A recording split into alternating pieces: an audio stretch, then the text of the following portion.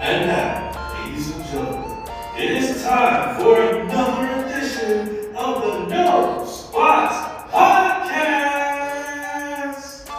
And now, introducing your host, first from the People Studios in Alexandria, Virginia, DC's People's Champ. From the Wrestling Ranch in West Virginia, Donnie Wrestling. And from the basement, Dan the Dark Lord Sid.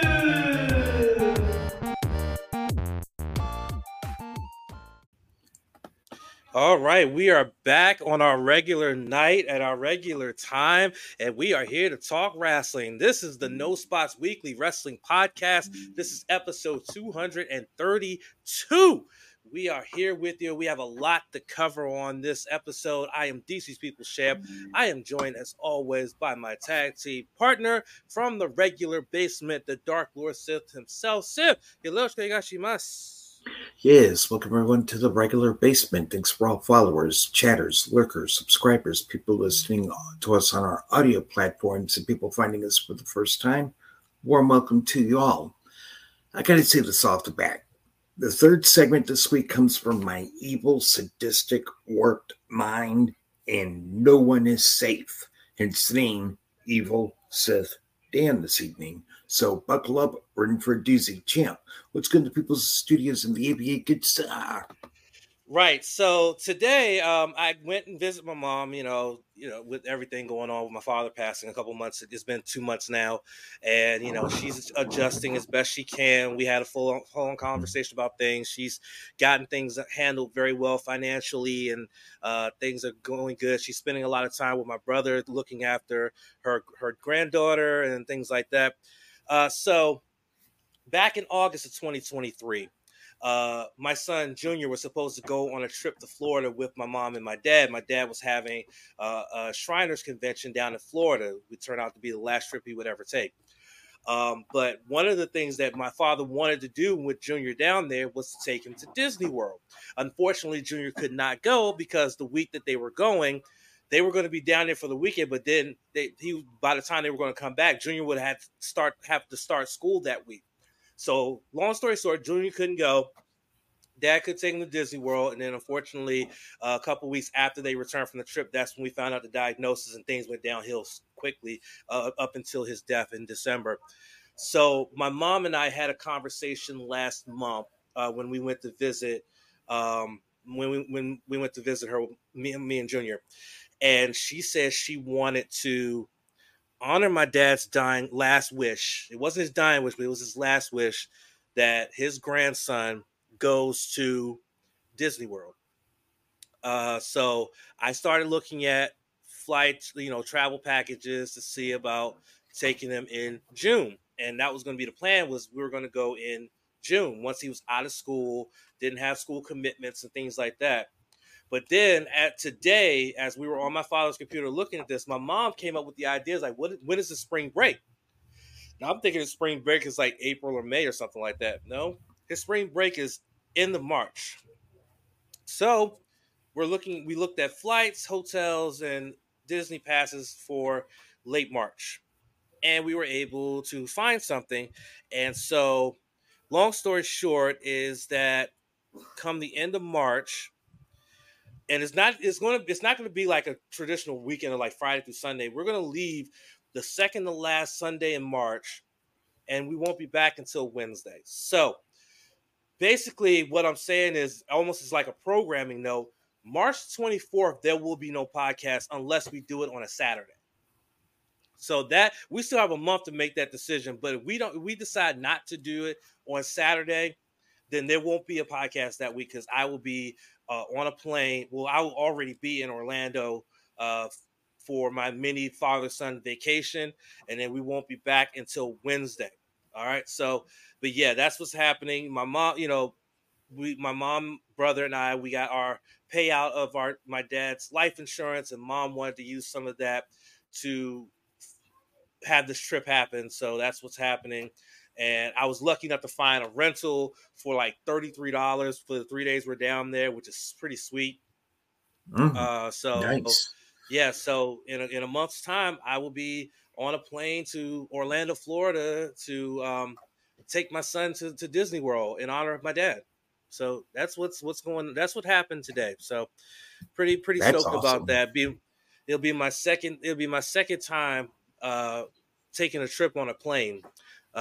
First time was 4 years ago when I went to Chicago for business, and I was only there for like 2 days, so I didn't really get to enjoy the city of Chicago. But this time, I get to enjoy the city of Orlando with my son. So very excited about that.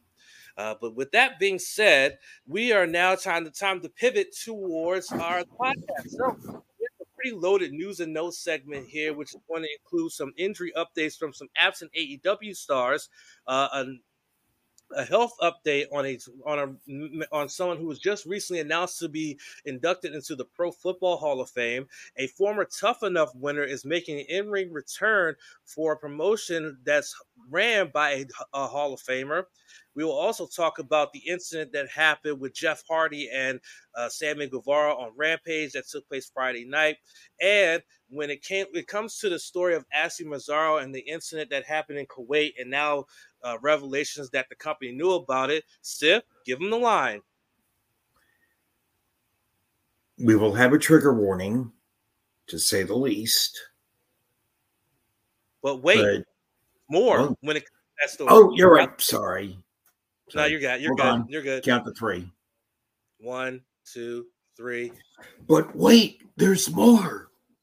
Yep, there's more to this story, and you'll find out what more to this story there is. As Sith mentioned, we're giving an advanced trigger warning for that, so make sure you stay tuned for that. In our New Japan recap, it's been a busy weekend for New Japan Pro Wrestling as it's wrapping up its Fantastica Mania 2024 tour in conjunction with CMLL, including a big show that took place on Sunday in Corcoran Hall, the first of the final 2 nights of the tour taking place in Corcoran, including an electric main event between Rocky Romero and Volador Jr. And then we will also look ahead to the final night, which is going to have a couple of big-time singles matches to close out the tour. And then we will close out we'll talk about the closeout of the New Beginning tour in Sapporo, which is including title match Friday with many titles on the line Friday, and then the culmination of the LIJ versus Just Five Guys faction warfare on Saturday. So we will talk about all that in the New Japan recap. Then we will reveal what Sick and Twisted Countdown Sith has come up with this week. Trust me, you're not going to want to miss this. And then, of course, the very same sick individual that came up with that will also be driving on the bus for the week in review. Lord help us all. And then, of course, we will have our final thoughts. So, without any further ado, referee, you know what to do. Ring the bell. All right, we start off with news and notes, and we start off with that very tough enough winner who is making a return to a Hall of Famer's home promotion. That tough enough winner is none other than the very first tough enough winner, Maven.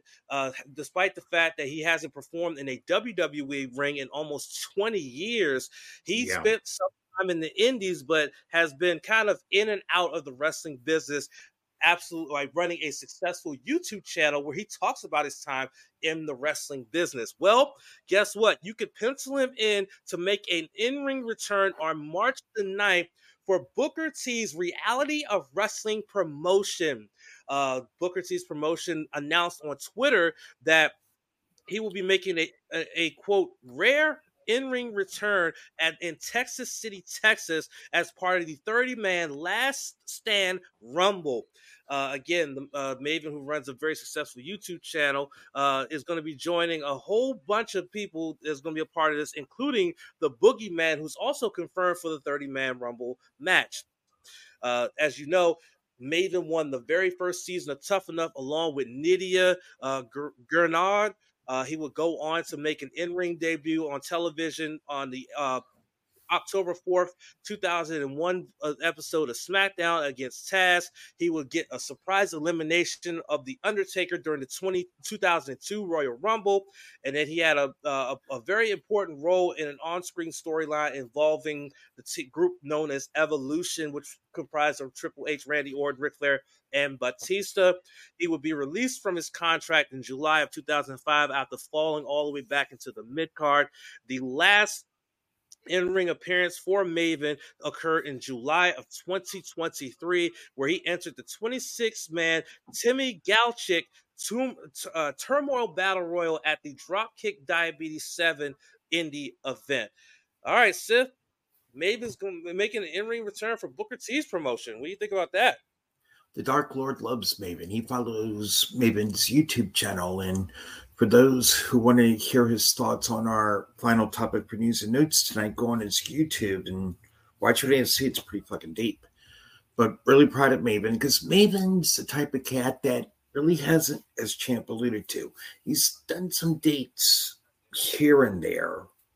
But because of the success of his YouTube channel, that's his main source of income. So going to Reality of Wrestling to do a date there in Booker T's promotion is really just residual income based on what he makes off of YouTube. So this is really great news. Really proud of Maven, who's actually a Virginia guy. He lived in like north of Charlottesville. So yeah, really proud of him. Glad he's coming back at least for one night. Champ.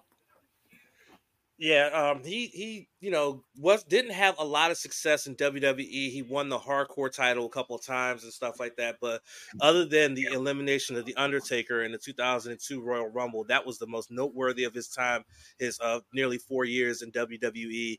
But it's good to see that he still keeps his nose on, he keeps his finger on the pulse when it comes to wrestling via his YouTube channel. So good luck to Maven in his appearance in this Rumble. Hopefully he wins. That'd be great.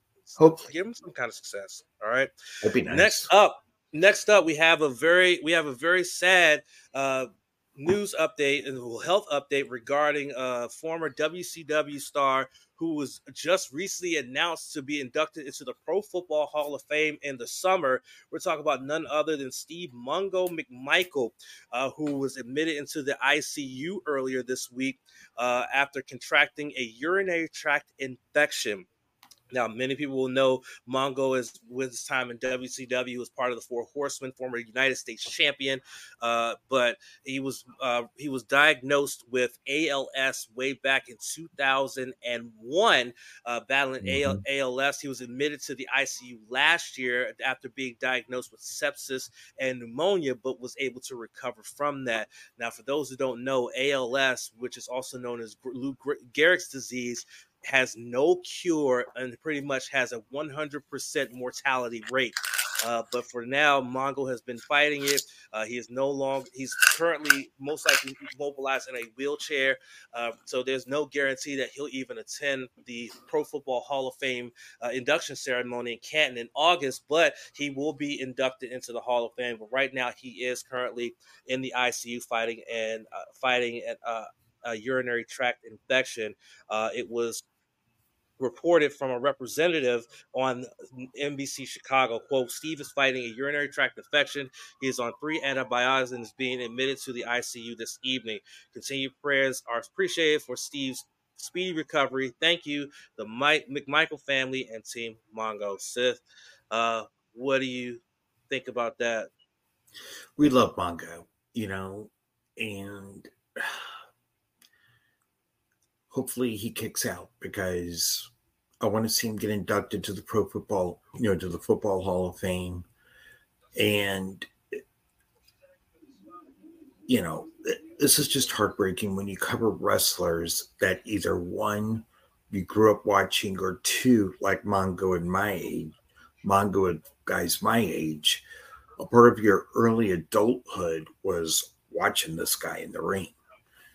But continued prayers to Mongo and his family. Get well soon, Mongo. We love you, man. Champ. Yeah, I mean, Mongo won't go into the professional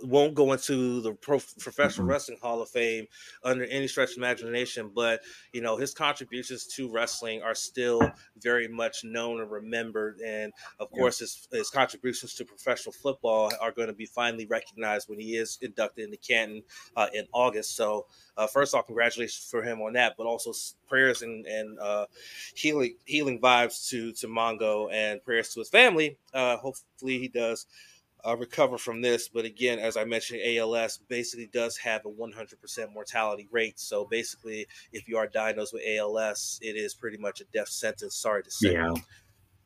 All right, we continue on. AEW is dealing with the big case of the injury bug. Two superstars have been missing from action due to injuries suffered in matches recently, and one is now about to be on the shelf due to an injury suffered just recently. Jeff Hardy, Julia Hart, and Wheeler Yuta are all scheduled to be unavailable due to injuries suffered recently. There was no word on the nature of the injury suffered by Yuta or the TBS champion Hart, but Hart has not seen in-ring action since she defended the AEW TBS championship against Anna Jay back in January. Hart has been the champion since she dethroned Chris Statlander in a triple threat match that included Sky Blue at in November Revolution. at Full Gear, not Full Gear, Yeah, Full yeah, Gear. Full Gear at Full Gear. Also, meanwhile, Willie Yuta, who's part of the Blackpool Combat Club, he hasn't had a match since his match against Eddie Kingston, the current AEW Triple Crown champion. Though Yuta is being advertised as part of an 8-man tag with the Blackpool Combat Club against representatives from CMLL that's taking place in Mexico in a couple weeks. So there's that, and then of course Jeff Hardy, for those who saw, suffering from facial injuries after a botched shooting star press reversal that saw Sammy Guevara's knee nail him flush on the face, which left him very much woozy and discombobulated and things like that. He's undergoing concussion tests, but that will go into our next story as well, which I'll just put out there now. The backstage update says that Jeff Hardy suffered what was called a broken nose. He suffered a broken nose when that match happened, and he was immediately attended to after the match was over. He looked like he was trying to stand and couldn't, but he looks like he's going to be out for a while. He is being tested for a concussion. But yeah, those three individuals are out for however long they're going to be out. Seth, your thoughts? This is devastating. No matter how you feel about wrestlers, heel, babyface, indifferent, whatever, when a wrestler gets injured, it's never good. Now, I am going to say this for the people that had their knives out for Sammy Guevara. It was not an intentional botch. Sammy did not mean to injure Jeff. So please don't go there, folks. No, very few wrestlers go into the ring with the intention of injuring their opponents.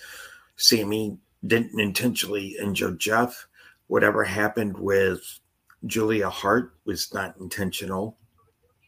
And also what happened to Wheeler Yuta wasn't intentional. It's like what Champ and I say all the time. This isn't ballet. Even bumping on the ropes is painful. Sage, I believe, told us during our watch along, I want to say it was either the Royal Rumble or Hard to Kill, how those ropes are made in a wrestling ring. Those things hurt when you bump on them. So hopefully all three get well soon, because injuries fucking suck, especially in the form of Jeff Hardy, where we're seeing the best Jeff Hardy we've seen in his entire AEW run. So hope everyone gets well soon. Champ. I think it was Survivor Series, because remember, Royal Rumble, Sage was in Philadelphia, was out of town, so he couldn't Right. join us for that one, and he never joins us for TNA watch along. So it had to have been Yeah. Survivor Series May have that been. he mentioned that and stuff like that. But so I think a lot of reasons why a lot of people are pitchforks and torches towards Sammy Guevara is because of what happened back in 2020 during his feud with Jeff's brother Matt Hardy, where he threw Yep. the chair that legit busted Matt open, and then during the all out pay-per-view where he did that move off of the forklift and went through the tables, but Matt Hardy overshot and ended up hitting his head. Ended up being one of the worst matches that AEW put on ever, and things of that nature. So I think that's why a lot of people were broke out the pitchforks and was coming after Sammy. But I think that once again, you have to understand that this was a complete accident, and things are going to happen. Like, even if you're the most perfect technical wrestler, the most picture perfect wrestler, there's going to be accidents going to happen that could cause injury. I mean, fucking Pac when he was in WWE broke his ankle just sliding under Jericho. He did a slide under Jericho and his foot got planted down and broke his ankle. No one touched him. He just slid and broke his ankle. So things can happen. It's just the nature of the business. That's why there's risk involved with professional wrestling, and that's why they've always had the messaging of don't try this at home, because if they could get injured in an environment like that where it's controlled, where they go through training and things like that. Imagine the ordinary Joe Schmo trying to do it in an uncontrollable environment. What kind of consequences that could have. So best wishes to all three of them. And hopefully, they'll be back sooner rather than later, especially Julia Hart, being that she is a champion. But she has made her presence felt, accompanying members of the House of Black out to the ring or to the rampway before leaving back out and stuff like that. So she still has been visible, but she just hasn't been in the ring. All right, so finally on our news and notes for today, as we mentioned last week, and again, this is a trigger warning for everyone, as there will be talk about sexual assault in this article. But last week we talked about the story that came out that WWE was made aware and knew about the incident that happened with Ashley Mazzaro being assaulted by members of our armed forces while they were in Kuwait for the tribute to the Troops show that was taking place there. And then after the revelation that it was known and they knew about it, this was revealed through John Laurinaitis' lawyer. Well, now someone else has come forward saying that not only did the company knew, but it looked like the company was trying to cover up what had happened. And this is coming from a close friend of the late Ashley Mazzaro, her childhood friend. What the heck just happened? Okay. So wait, sorry. I just got... Why did this... Okay, sorry guys. The story I had the story up and then some pop-up just came up and took away the story. So hang on, I'm going to find it. But basically, a childhood friend of Ashley Mazzaro has come forward saying that the company threatened her into silence. Okay. Now, if I can just find the article, I will let you guys know what it said. But basically, I was going to give you the name and then go from there. But now that it's gone, it's great. But basically, it was threatened. She was threatened with silence. Here we go. So here we go. So Cara Pipia appeared on Bainfield and said that she backed up the statements that Mazzaro made when it came to Vince McMahon and his behavior towards her, along with what happened in Kuwait. She said that Mazzaro shared all the details of what happened to her as soon as she returned to the U.S. from Kuwait. Quote, she spent about 8 hours with her head on my lap and tears telling me what happened to her in Kuwait, just letting it out. She would go on to allege that she claimed the WWE executive was made aware of what happened and that he even carried her to the hotel room. So plot twist there. Someone knew, but then reports have since broken that have confirmed that WWE executives were made aware of what happened, which also Cara Pipia did also recall. Quote, as soon as she got back to the States, she had the phone calls. Vince had his daughter take his place because she was a woman to make Ashley comfortable, and they just played with her because everything that Stephanie had made her feel comfortable about and safe about. As soon as she walked into this boardroom meeting, Ashley was on her own completely. She was threatened, and there was no compassion. There was no sympathy. There was nothing. She would also react to the reports confirming that the WWE knew of the situation. Quote, it's about time someone has a conscience. She then shared a message that was directed at Vince McMahon and WWE. Quote, shame on you. How do you look at yourselves? Look at yourself. Obviously, he's a sexual deviant. He's not well. He needs help. It's not just Vince. It's the whole freaking company, end quote. When it rains, it pours, and shit just keeps getting worse and worse for vets here. So it just keeps getting worse and worse for the WWE, Seth, when it comes to this whole situation. Anyone who helped cover this up, if they are still around, should be terminated immediately with cause. Their name should be out in public, and they should be held accountable for their actions in a court of law for covering this up. I know people that have gone through sexual assault before. They are never the fucking same. Never. And these executives, as well as Vince McMahon, they have blood on their hands. Because Ashley Massaro was never, ever given help. She was given a cold shoulder. And because she wasn't treated with the dignity and respect that victims of sexual assault should be given, she fell into a deadly spiral of drug addiction and died because of a successful suicide attempt.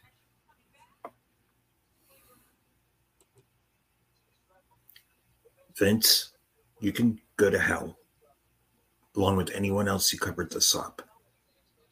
Same thing with Johnny Ace. He can go get fucked and go to hell too. This is really, really irritating. When this thing came out earlier this week, all I thought was, how can I go back and rewatch the earlier versions of the tribute to the troops that Ashley Massaro was involved in? Now knowing that something heinous happened and corporate didn't do shit. Champ, this is absolutely reprehensible. And if anyone at all thinks it's okay to treat women or men like this that are victims of sexual assault, you're dead ass wrong. It's not good at all. Champ, I yield the floor. Before I speak, I want to say what's up to my brother from another mother, the Mad Karaoke DJ, Mr. Fingers, and also want to say hello to Robbie G, who thanks for speaking to this. So the bottom line, and I said this in my final thoughts recently, as someone who has worked as an HR professional for 12 years, one of the goals of a company is to ensure the safety and well-being of their employees and to have processes in place to report these type of things and processes to investigate and to make sure that it's rectified.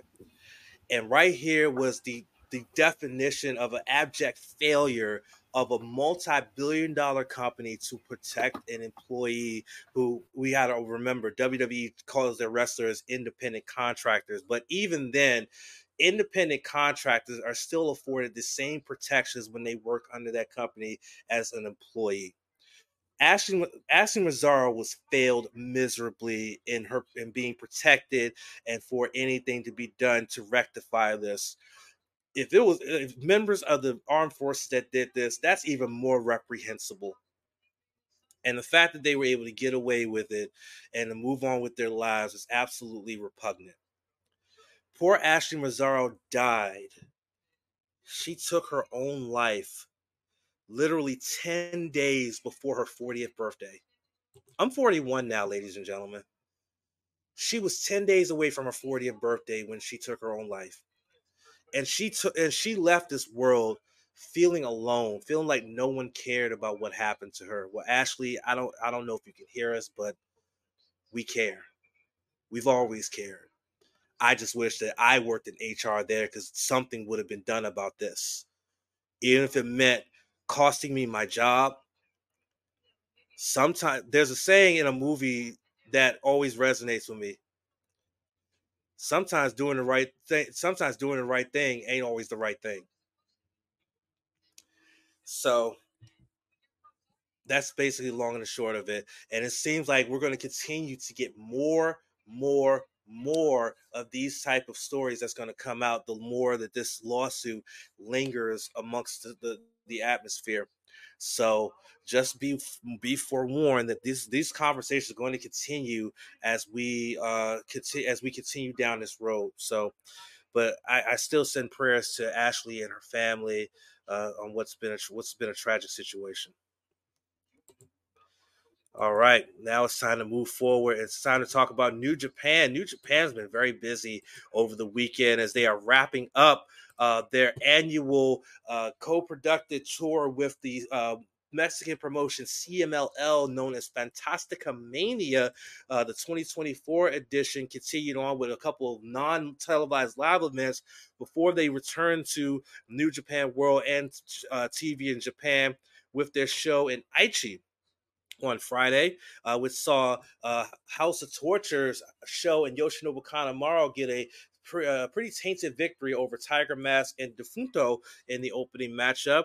Dark Panther teamed with Strong Kokeshi Machine II, which is basically a mass Tomoaki Homa. They were able to defeat the team of Francesco Akira and Okamura in the second matchup. In the third matchup, Kamatachi teamed with Tetsuya Naito of LIJ. They were able to defeat El Desperado, the junior heavyweight champion, and Brillante Jr. in the third matchup. Yo was in a Relevos Increíbles match, teaming with the NJPW World TV Champion Hiroshi Tanahashi and the CMLL World Historical Light Heavyweight Champion Atlantis Jr. They were able to defeat the team of Musashi, which Musashi and Yo were actually teammates in Super Junior Tag League just last year, along with Ryusuke Taguchi and Hechicero. In another match of that caliber, a six-man, Templario was able to, Templario, Mascaro Dorado, and Mystico were able to win by disqualification after Soberano Jr. ripped Templario's mask off in plain view of the referee in Japan and in Mexico. That is an automatic disqualification. Soberano would once again rip it off in the post-match after beating down Templario. So Soberano Jr., Doki, and Rocky Romero lost by disqualification. In the faction tag team tournament, which kicked off on Friday, the two semifinal matches saw Volador Jr. and Magnus defeat Pegaso and Stigma in the first match. In the second match, the LIJ team of Bushi and Titan were defeated by the Los Guerreros team of Stuka Jr. and Ultimo Guerrero in the main event to set up Volador Jr. and Magnus versus Stuka Jr. and Ultimo Guerrero on Saturday to determine who would win the faction tag team tournament for Fantastica Mania. So we continue on. They were in Chiba on Saturday night for more Fantastica Mania action, which saw the women be involved. That's right, the women of CMLL against the Stars of Stardom in the opening matchup, with La Jartita and Lluvia taking on Roca and Starlight Kid. It would be the CMLL women's duo that would be victorious over the Stardom duo, who actually wrestled earlier on in the day for Stardom before wrestling in this one. So there you go. Our second match will see LIJ and Kamatachi. It will be Yota Tsuji and Tetsuya Naito defeat the team of Ryusuke Taguchi, Kokeshi Machine II, and Defunto in a six-man tag match. We will see Yo, Tanahashi, Dark Panther, and Atlantis Jr. Lose by disqualification. Will lose to the team of Hechicero, Okamura, along with the House of Torture representatives of Sho and Yoshinobu Kanemaru. Soberano Jr. and Brillante Jr. were won by disqualification after Templario got revenge on Soberano Jr., ripping his mask off and then beating him to the back. Templario was teaming with Doki in this traditional tag match. And then Francisco Akira was able to get the victory for himself, Mascaro Dorado, and Mystico over the team of Tiger Mask, El Desperado, and Rocky Romero. The match was absolutely hilarious because of how Despy and Rocky seemed to have good communication with each other, but not with Tiger Mask. It was absolutely hilarious. And then we would see the two faction tag team tournament matches take place. The third place matchup saw Titan and Bushi victorious over Pegaso and Stigma, while Ultimo Guerrero and Stuka Jr. won the tournament, defeating Magnus and Volador Jr. with the Guerrero special to win the tournament. And then on Sunday, it was the first of two nights to close out the tour in Corcoran Hall.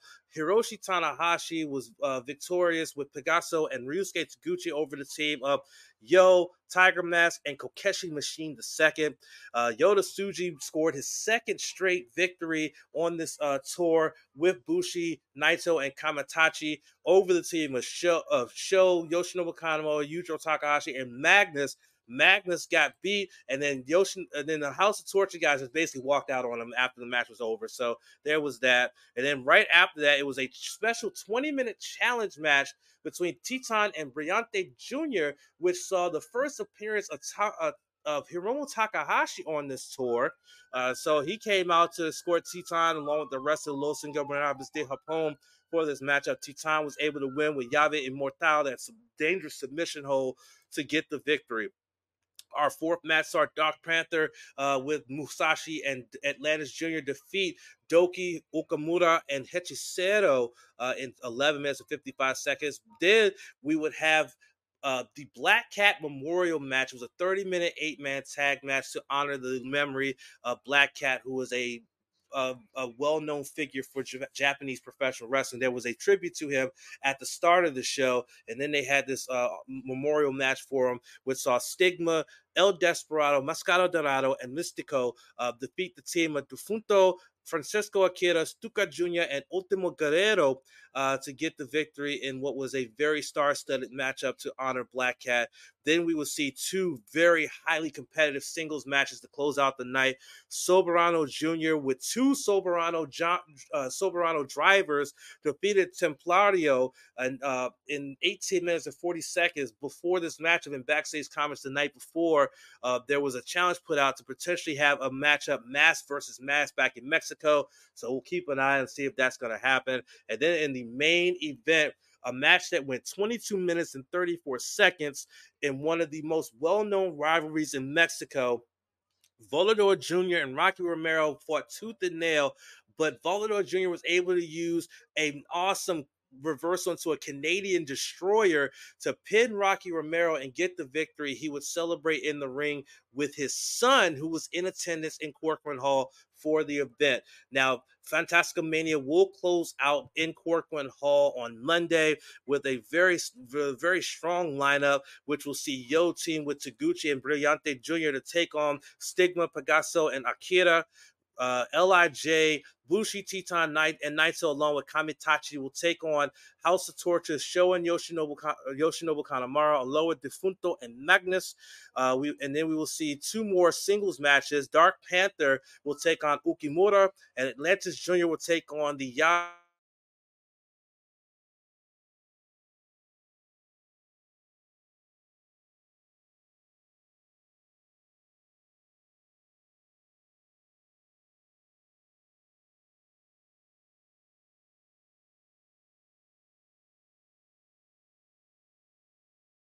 and Volador main event. He will face off against Stuka Jr. And of course, this weekend for the podcast, we will have full coverage of what happened on this, along with what's going to happen later this week. The ending of the New Beginning tour. It's the New Beginning in Sapporo, 2 nights in Hokkaido, which includes Friday, which is being termed Title Match Friday.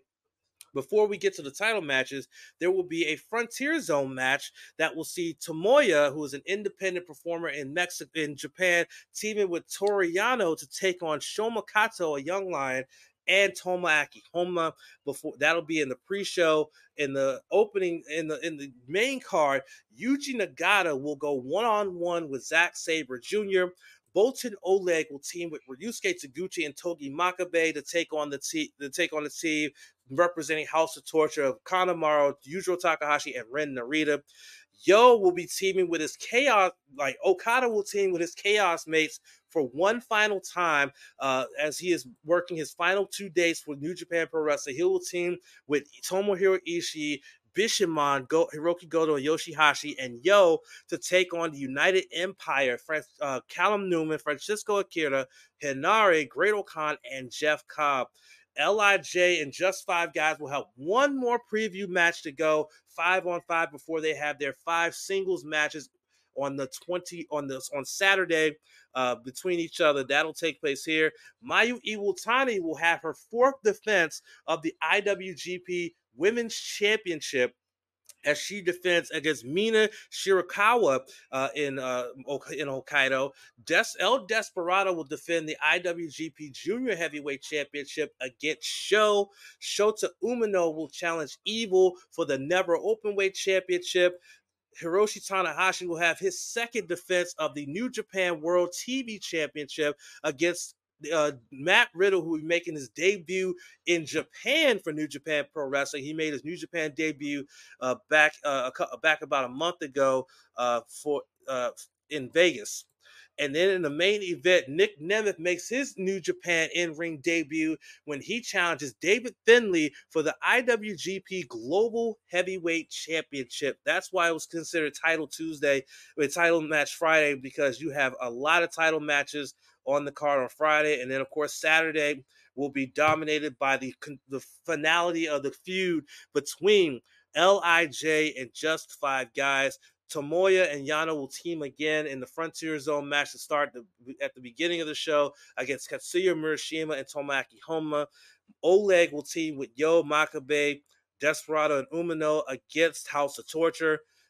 Bishamon, Ishii, Tanahashi, and Okada in his final match for New Japan Pro Wrestling against the United Empire and Matt Riddle.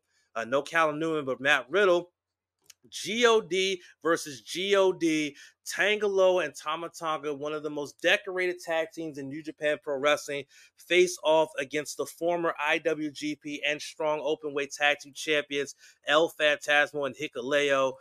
Ryusuke Taguchi will team with Nick Nemeth to take on Gato and David Finlay. And then we get the matches of LIJ versus Just Five Guys. Bushi taking on Taka Michinoku. It was Michinoku pinning Bushi at New Year Dash that started this whole thing. Hiromu Takahashi will take on Doki. Shingo Takagi will take on Taichi. Hair versus Hair. Yota Tsuji versus Yuya Uemura. And then in our main event for the IWGP World Heavyweight Championship, a rematch from Wrestle Kingdom 18, Tetsuya Naito defending against Sanada. And that is what's happening in New Japan this week. And again, next week, we will recap the final night of Fantastica Mania 2024, as well as what happened in those 2 nights in Sapporo. All right. Now it's time to get into our 3rd segment, and I will allow the Dark Lord Sith, or who he's known tonight as Evil Sith Dan. That's right. What we are going to be talking about in this segment. So, Sith, go for it. All right, y'all, hear me out. In my twisted, warped, sick mind, I know that there are matches that Champ and I refuse to watch again. We did that a couple of months ago. But I decided to double down on this. What are 10 pay-per-views that we outright refuse to watch again? Now, I will preface this and tell y'all, I don't know what pay-per-views Champ has, nor does he know what's on my list. Al Pacino's character from The Devil's Advocate would blush at these lists. That is a fact. This should be intriguing to say the least, so let's find out. What pay-per-views do Champ and I refuse to watch again, as any promotion is available for this list? Champ, your number 10, please. All right. So for my number 10, let's go back to 2011. Bet. We remember on February the 14th, 2011, a certain electrifying superstar returned and was announced as the host of that year's WrestleMania. that would be The Rock. His first appearance in 7 years. I missed this one because I was at a bar getting absolutely hammered because I hated Valentine's Day. So I was at a bar getting hammered doing karaoke, but I was able to catch this and was like, I'm back to wrestling because The Rock is back. Because I had been on a break from wrestling for like a couple years at this point. Mm-hmm. Anyway, The Rock was announced to be the host of that year's WrestleMania. We fast forward to April and WrestleMania 27. And The Rock opens the show, comes out to a great ovation. He's joined by a couple of nice little intro to the pay-per-view, right? Yeah. And it all goes downhill from there. Yep. It all goes downhill from there. The only matches that were memorable in a good way were CM Punk versus Randy Orton and The Undertaker versus Triple H. This was the card for WrestleMania 27, folks. Oh, that had Jerry Lawler versus Well, hold on, I'm not finished yet. So here was the card. And Alberto Del Rio, who won a 40-man Royal Rumble earlier that year. Typically, you get the main event at WrestleMania. Nah, he got the opening match in WrestleMania for the World Heavyweight Championship and lost. By the way, Edge retired the very next night due to a neck injury. Well, he retired a few nights later due to a neck injury and had to relinquish the championship. Cody Rhodes took on and defeated Rey Mysterio.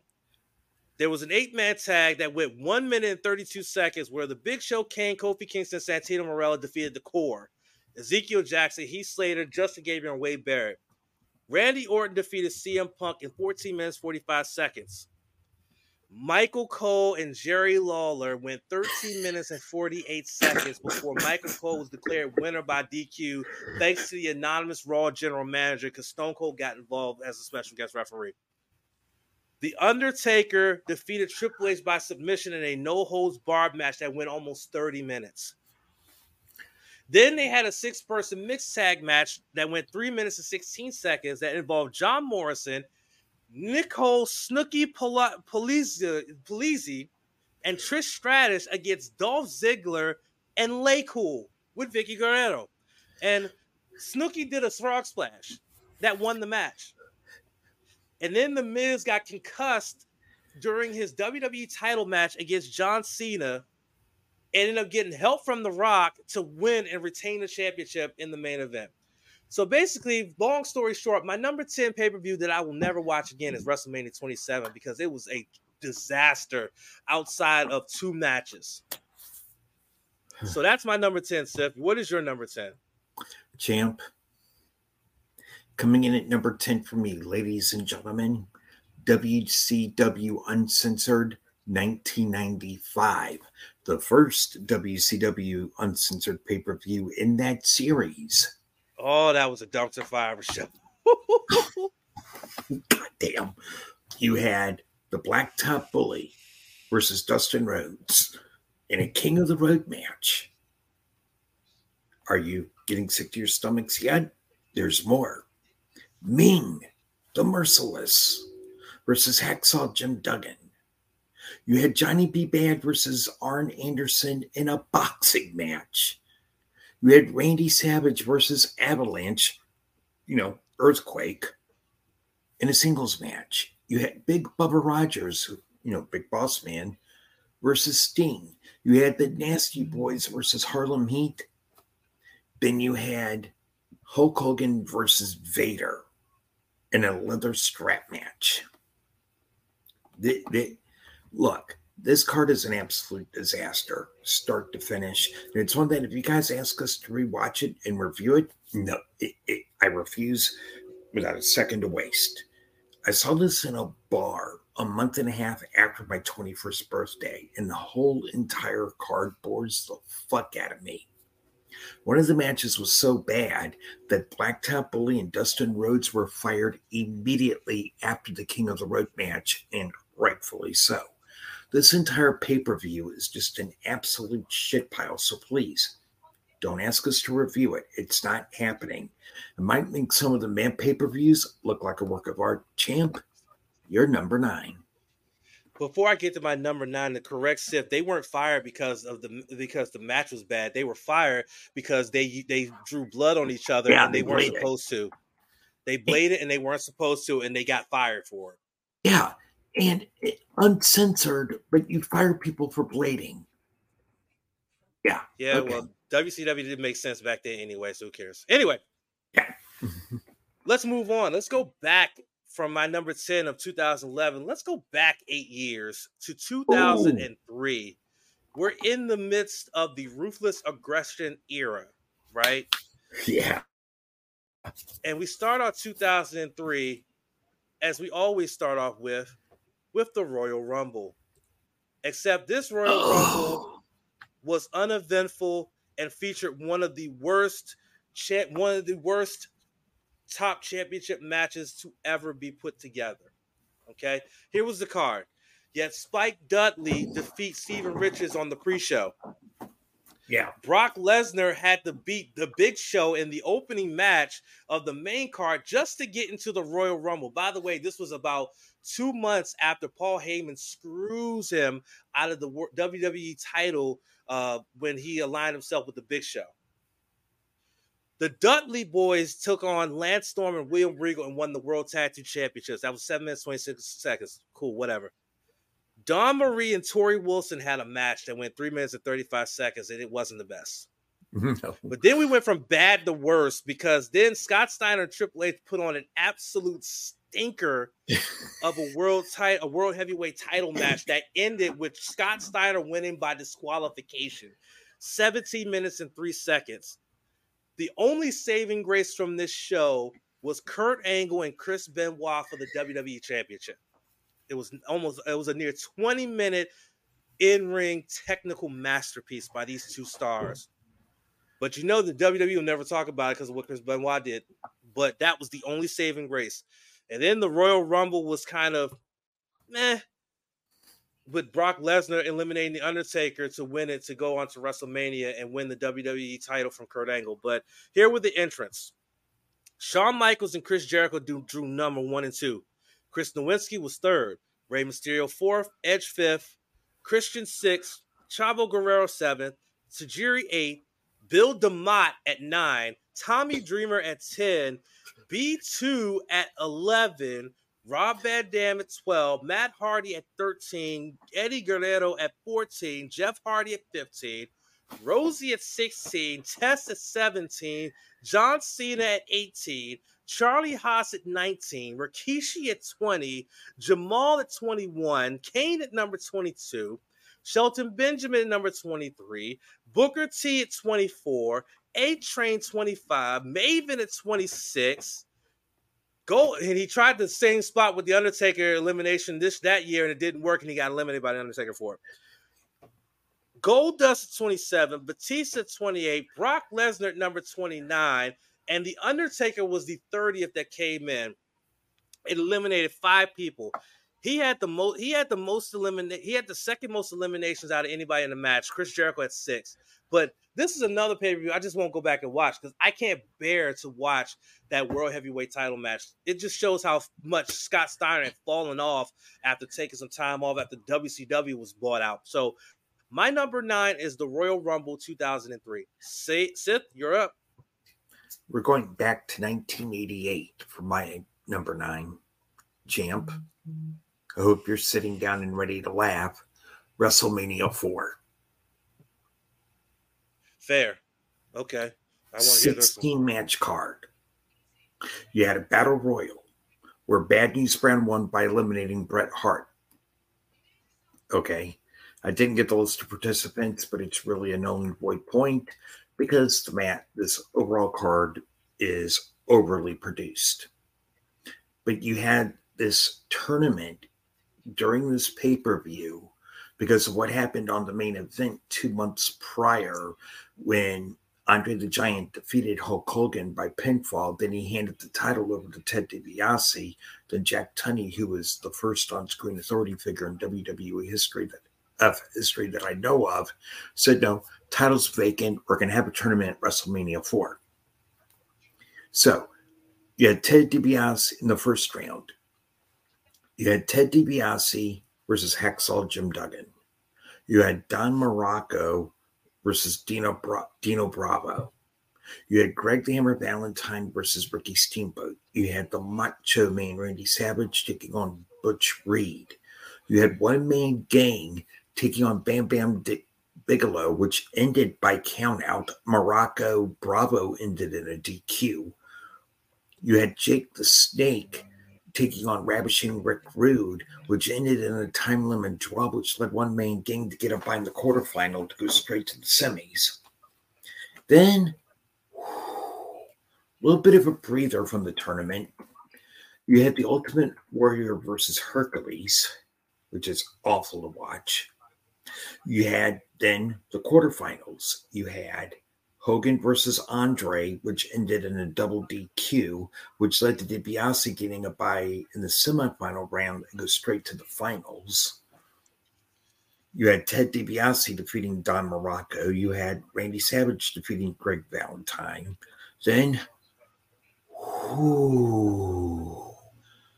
Brutus Beefcake versus the Honky Tonk Man.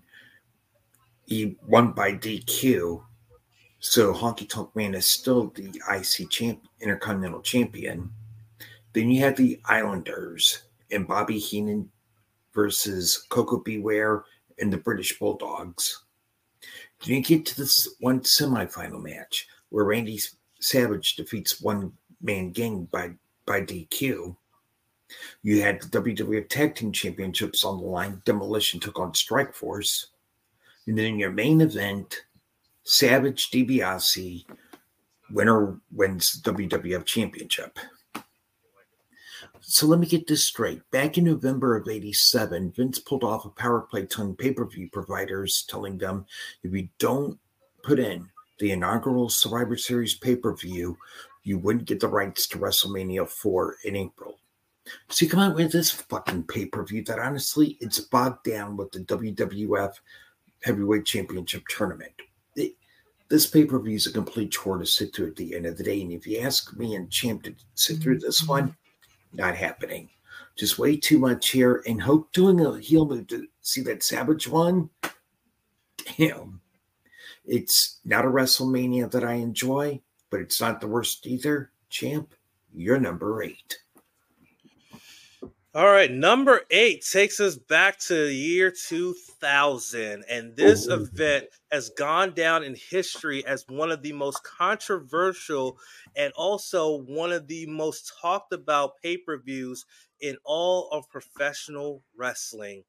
We're talking about the 7th and final WCW Bash at the Beach 2000 that took place in Daytona Beach, Florida.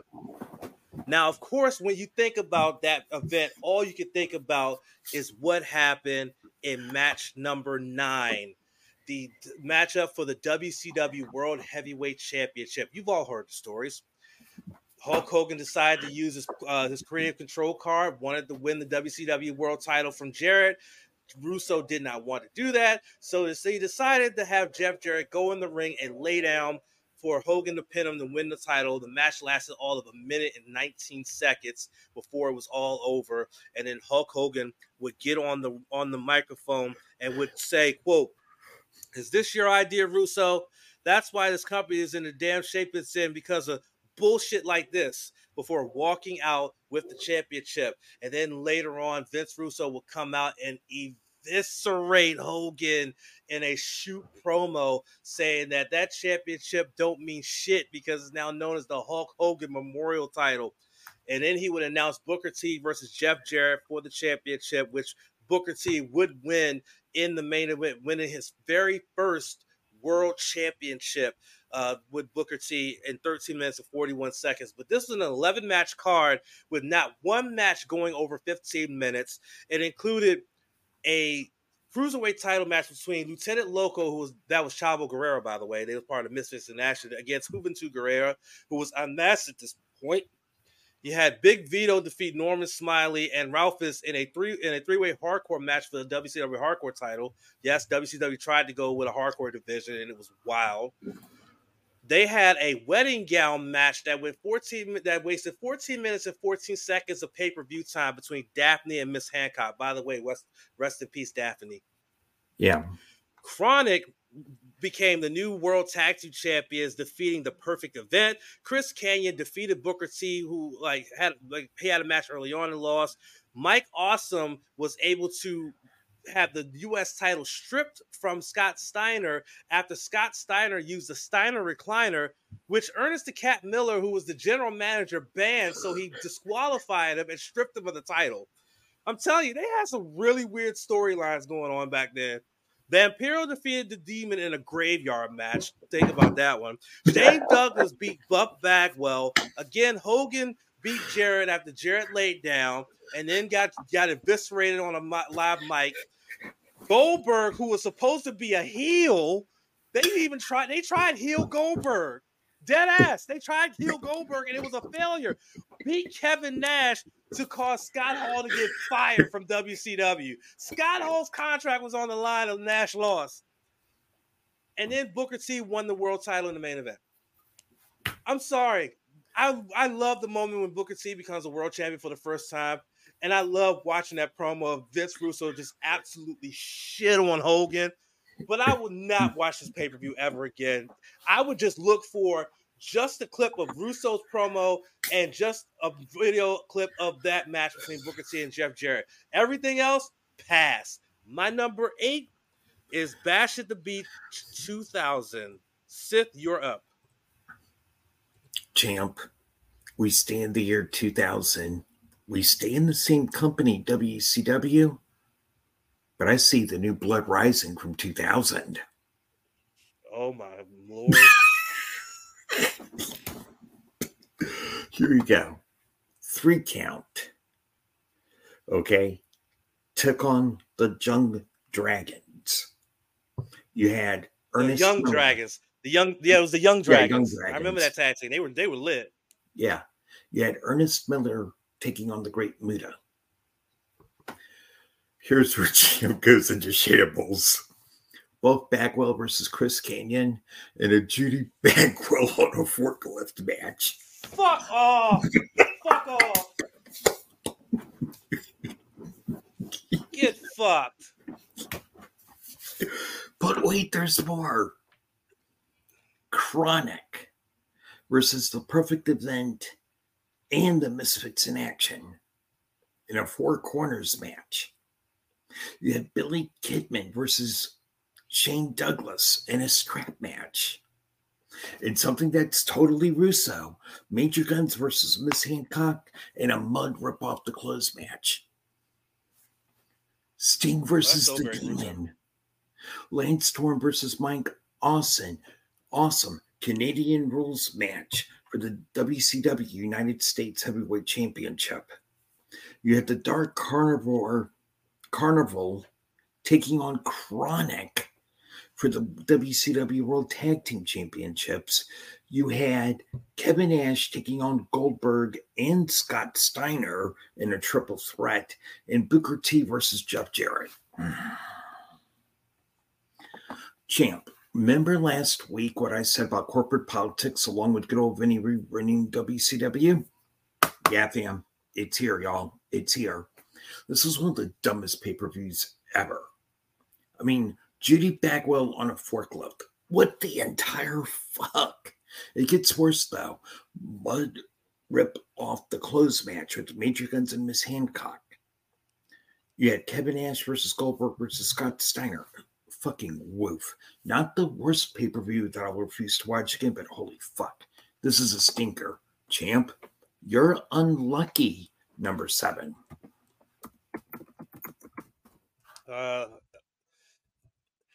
By the way, little known fact is that when Lance Storm was the United States champion, he actually called it I believe he called it the Saskatchewan Heavyweight International title, the shit title. Yes, he did. I know the acronyms was shit. That I know for sure. Mm-hmm. But yeah, I remember Jesus Christ, that was such a that was such a dumpster fire. But we're going to talk about dumpster fires as number 7. Then let me tell you about a very infamous year for WWE when it was WWF. You motherfuckers remember when Sif had the bright ass idea of recapping the pay-per-views of 1995? You remember? Pepper's Farm remembers. And I remember because it relived me of one of the worst pay-per-views around. So my number 7 is the King of the Ring 1995. Oh God. Let's go through it. Yeah. It started in the kickoff. It started in the kickoff show, Sunday Night Heat, or whatever it was called back then. Savio Vega defeats Erwin R. Shyster in a qualifying match just to get into the King of the Ring. Then you had Savio Vega beat Yokozuna by countout to move on to the semifinals. The Roadie beat Bob Harley. Kama, the Supreme Fighting Machine, defeated Shawn Michaels. Well, no, it ended in a time limit draw, 15-minute time limit draw. So there was someone had to buy into the finals. I mean, basically. And then Mabel, who got that bye, he defeated The Undertaker in 10 minutes and 44 seconds. Then we would have the semifinal where Savio Vega, wrestling his third match of the night, defeats the Roadie in 6 minutes, 36 seconds to move on to the finals against Mabel. Jerry Lawler and Bret Hart fought in a Kiss My Foot match. And Jerry Lawler and him have kissing his own dirty, nasty foot. Then Mabel wins the King of the Ring in 8 minutes and 32 seconds. One of the worst booking decisions I've ever seen in my life. One of the most unsafe workers in the fucking world wins King of the Ring against an automatic title shot. But then it gets worse because the main event, your WWF champion is not even defending the championship. He's in a tag match with Bam Bam Bigelow against Sid and Tatanka. This is after WrestleMania where Bam Bam got kicked out of the Ted DiBiase stable. And the tag match lasted longer than every other match on the card. It's 17 minutes and 35 seconds. Ladies and gentlemen, if you want to go through the history of the King of the Ring, I would suggest skipping this one. Yeah. Okay? Bret Hart versus Jerry Lawler was the only entertaining thing on this matchup because that rivalry was lit in the 90s. Everything else on this card is a hard pass. So my number 7 is the King of the Ring 1995. Sif, you're next. We're all stars now in the dope show. Oh, champ, you know what my number 7 is. The Horror Show at Extreme Rules 2020. Uh-oh. Champ just went dead silent on me. There's a reason I went dead silent. Just go. Because you know how painful this card is. On the pre-show, we had Kevin Owens versus Murphy. Okay, cool. You had a tables match for the SmackDown Tag Team Championships. You had Shinsuke Nakamura and Cesaro taking on the New Day. Okay. You had Bayley taking on Nikki Cross for the SmackDown Women's Championship. But then shit really hits the fan bad here, folks. Seth Rollins versus Rey Mysterio in an eye for an eye match. Asuka versus Sasha Banks for the Raw Women's Championship. That ended in a no contest. Then, if things couldn't get dumber, Drew McIntyre versus Dolph Ziggler in an Extreme Rules match with this stipulation. Extreme Rules stipulation only applied to Ziggler. McIntyre had to wrestle under normal rules. Had McIntyre been counted out or disqualified, he would have lost the title. And then you had the Wyatt swamp fight between the late Bray Wyatt versus Braun Strowman. I love what Heretic said. Oh, that pay-per-view. Look, this pay-per-view is bad, but it makes the shows that I've got ranked, the shows that I have ranked above this pay-per-view, make this show look like the fucking Godfather. This is easily, for me, the worst pay-per-view in the pandemic era, and it's not even close.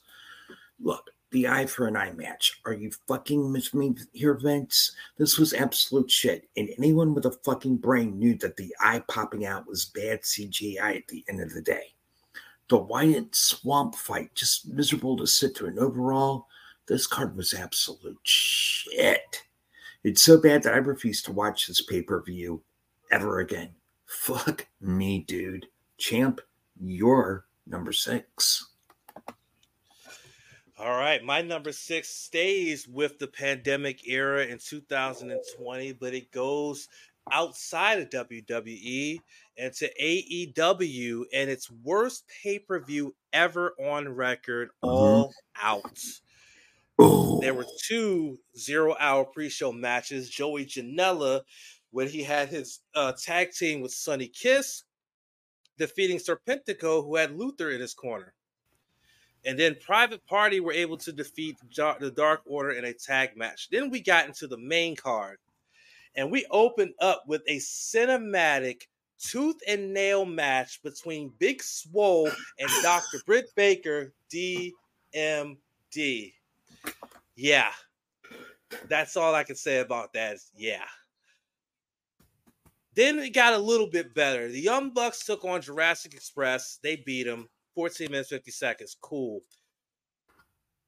Then we had the 21-man casino battle royale to determine who would get a shot at the AEW World Championship.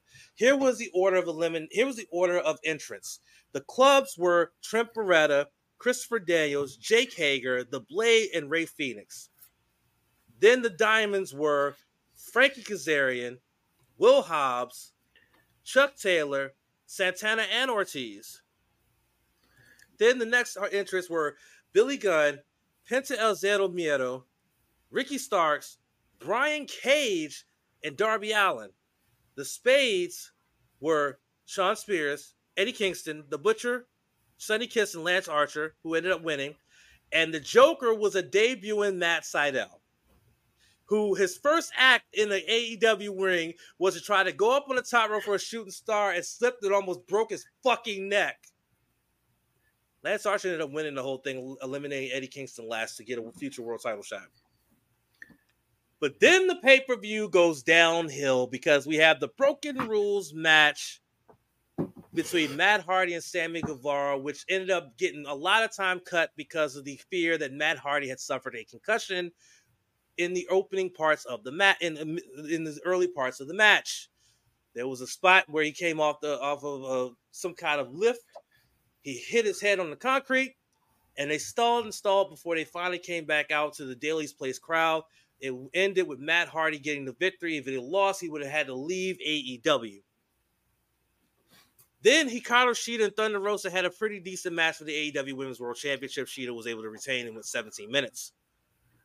Then we had an 8-man tag match that saw Matt Cardona, Scorpio Sky, and the Natural Nightmares, Dustin Rhodes and QT Marshall, defeat Mr. Brody Lee, Colt Cabana, Evil Uno, and Stu Grayson of the Dark Order. FTR were able to become the new AEW World Tag Team Champions, defeating Kenny Omega and Hangman Page. This began the eventual heel turn of Kenny Omega. This began the road to the heel turn of Kenny Omega.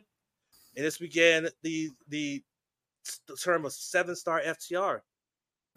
Then we had a Mimosas Mayhem match between Chris Jericho and Orange Cassidy, where Chris Jericho got submerged into a vat of mimosas. The match was 15 minutes. That's alcohol abuse. And then our main event was Moxley defending the AEW World Championship against MJF. He was banned from using the Paradigm Shift, but when the ref wasn't looking, he still used the Paradigm Shift and then beat him and ended up beating him and retaining the world title. Went 23 minutes and 40 seconds. We live reacted to this pay-per-view. No, we didn't. Yes, we did. We did? Yeah, we did. I remember it. We live reacted to this. Oh, okay. Yeah, we live reacted to this. Okay. And usually, like, Sif will go back and rewatch it. I don't rewatch pay-per-views anyway, but this is definitely a pay-per-view I would not go back and watch again. Oh. It just was not. It was a dark cloud over AEW, especially with how it was handled with Matt. So yeah, my number 6 is AEW All Out 2020 from September of 2020. Sip, your number 6. Coming in number 6, as we're outside the top 5, ECW December to Dismember 2006. You know you're in trouble with this one. Now, there was a dark match that we didn't get to see. Stevie Richards versus Rene Dupree. Okay. On to the main card, though. You had the Hardys versus MNM. You had Balls Mahoney versus Matt Striker. You had Elijah Burke and Sylvester Turkey versus the Full-Blooded Italians. You had Davari taking on Tommy Dreamer. You had Kevin Thorne and Ariel taking on Mike Knox and Kelly Kelly. Then in the Elimination Chamber, in an Extreme Elimination Chamber match for the ECW World Championship, you had Bobby Lashley versus The Big Show, Test, Rob Van Dam, Hardcore Holly, and CM Punk. Here are your entrances and eliminations. Eliminated number 1, and first in was Rob Van Dam, who was eliminated by Test.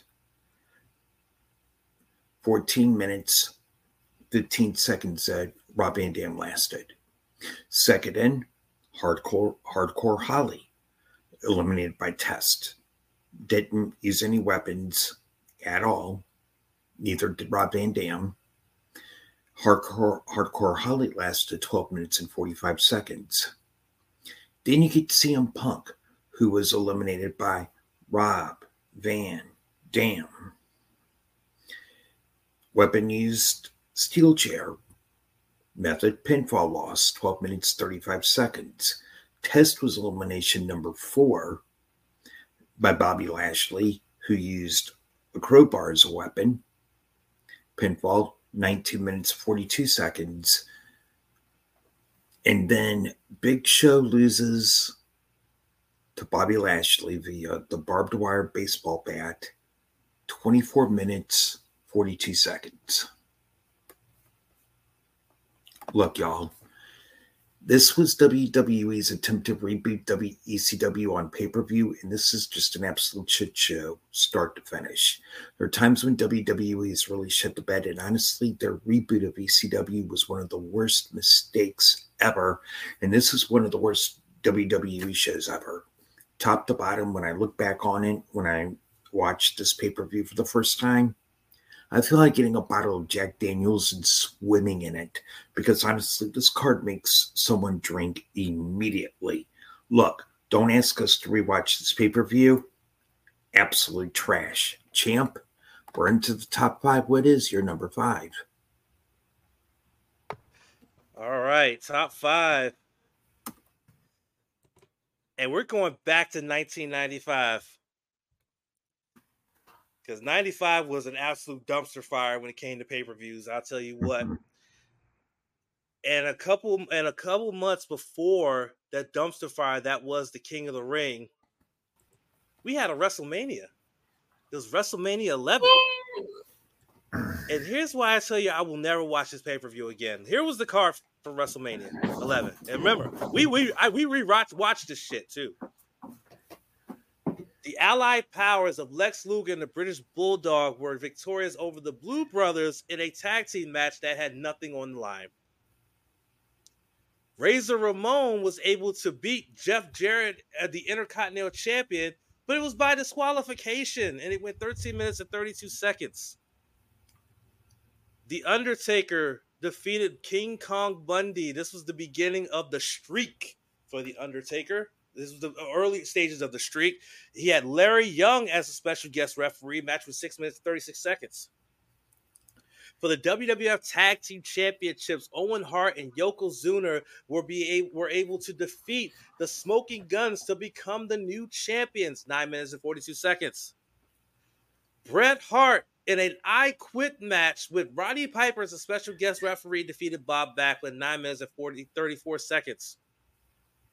Diesel defeated that year's Royal Rumble winner Shawn Michaels in 20 minutes and 35 seconds to retain the WWF Championship. By the way, that wasn't the main event. No. Lawrence Taylor, a not trained wrestler and all-star linebacker for the New York Giants, defeated Bam Bam Bigelow with Pat Patterson as a special guest referee. That was your main event. And it went 11 minutes and 42 seconds, and LT was gassed 2 minutes in. So your Royal Rumble winner and your WWF champion are on the card facing each other for the WWF title. Yet a football player and Bam Bam Bigelow main event your biggest show of the year. If that isn't the biggest miscarriage of justice I've ever seen in my life, that is why I would never watch that pay-per-view ever again. If Sith decides to say, let's rewatch 1995 pay-per-views, I'm going to tell him to shove it up his ass. I'm not watching the King of the Ring or WrestleMania 11 anymore. That's my number 5, no. WrestleMania 11 from 1995. All right, champ. Number 5 for me, Heroes of Wrestling from 1999. Oh, fuck.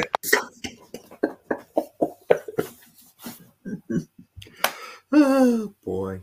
You had the Samoan SWAT team versus Marty Jannetty and Tommy Rogers. You had Greg the Hammer Valentine versus George the Animal Steel. You had 2 Cold Scorpio versus Julio Fantastico. You had the Men Down Under, the Bushwhackers, taking on Nikolai Volkov and the Iron Sheik. You had Tully Blanchard versus Stan Lane.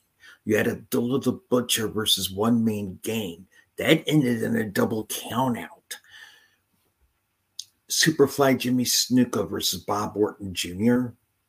And then, dear God, your main event, Jim the Anvil Neidhart and King Kong Bundy versus Jake the Snake Roberts and Yokozuna. Fucking woof. I saw this all the way through at a bar, and paid a $10 cover to watch it. I remember getting hammered that night, and fuck. The show's a miserable sloth to sit through. Bottom line, with the exception of 2 Cold Scorpio versus Julio Fantastico, this is a dreadful card to sit through, and it goes beyond the shit in the main event. This had wrestlers, for the most part, well past their prime out there, and very few, if any, reasons to have them out there at all. I get the concept of the card, but fuck me. This is a terrible pay-per-view that I've only watched one time all the way through. Never again. Champ, you're number 4. All right. My number 4 takes us back to 1993 and one of the worst WrestleManias ever put on by WWE, WrestleMania 9. Now, we all remember what happened on this fucking shit show, but let's go through the entire card, shall we? So, the good people in Vegas got a nice little dark match to start things off as Tito Santana defeated Papa Shango in a singles match that went 8 minutes flat. We opened up with Tatanka challenging Shawn Michaels for the Intercontinental Championship. This is when Shawn Michaels had turned on Sensational Sherry, and Sherry decided to accompany Tatanka to the ring. Shawn Michaels had Luna Vachon. Shawn would end up walking out and getting counted out 18 minutes and 13 seconds. You had a heel walkout countout title match finish on a pay-per-view. Well done. The Steiner brothers, yes, they were in WWF at one point. They took on and defeated Samu and Fatu, the Head Shrinkers, by pinfall 14-22. Doink the Clown had a feud with Crush that ended with a match that saw Doink victorious in 8 minutes and 28 seconds. Razor Ramon and Bob Backlund had the second shortest match of the night at 8 minutes and 28 seconds. Or 3 minutes and 45 seconds, I'm sorry. Money Inc. were able to successfully defend their WWF Tag Team Championships Money Inc. being Ted DiBiase and Erwin R. Shyster, over the Mega Maniacs, Hulk Hogan and Brutus Beefcake by disqualification. Yeah. 1827, the longest match of the night. Shocker, it went to Hogan's ass. And you'll find out why in just a second. Next, Lex Luger beat Mr. Perfect, 10 minutes, 56 seconds. The Undertaker won by DQ over the Giant Gonzalez in a sloppy-ass match that saw Gonzalez knock out Undertaker with a rag with a foreign substance that knocked him out. Right. Then Bret Hart loses the WWF Championship to Yokozuna in the main event in 8 minutes and 55 seconds. But if that wasn't bad enough, Hulk Hogan played politics, played his creative control card, came out and beat Yokozuna in 22 fucking seconds to become the WWF champion. In what fucking world does that make sense? WrestleMania 9 is a pay-per-view that should be stricken from the record and never spoken about again. That's why it's my That's why it is my number 4 pay-per-view I'd never watch again. Just simply what happened at the end. Thank you. You're number 4, Sith. You've already mentioned this one for my number 4, King of the Ring 95. I mean, fucking woof.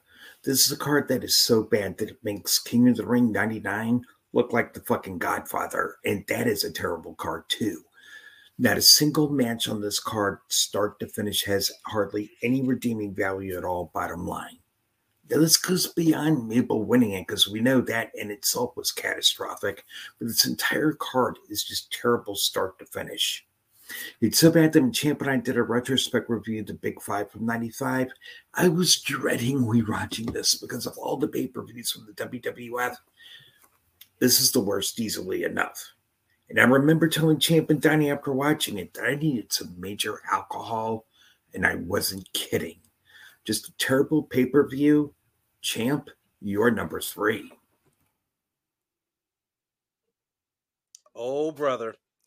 What? Guess who finally makes my list of these pay-per-views?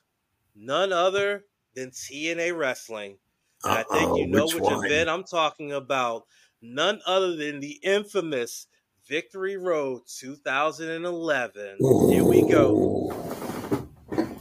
So it was only 8 matches on the card. Not only one went over 15 minutes, but we all know what happened in the main event. But we'll get there. First off, we had Tommy Dreamer defeat Bully Ray in a Falls Count Anywhere match. Okay, 10 minutes, 45 seconds, whatever.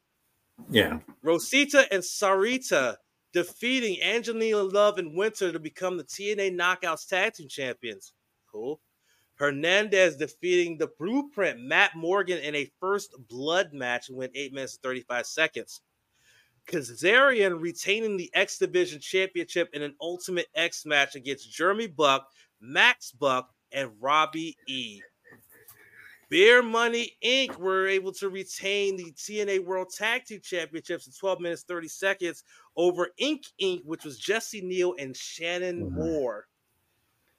AJ Styles and Matt Hardy in a singles match had the longest match of the night, 17 minutes and 38 seconds. Mm-hmm. Then Mr. Anderson and Rob Van Dam fought to a double count out in the semi-main event in 12 minutes and 54 seconds.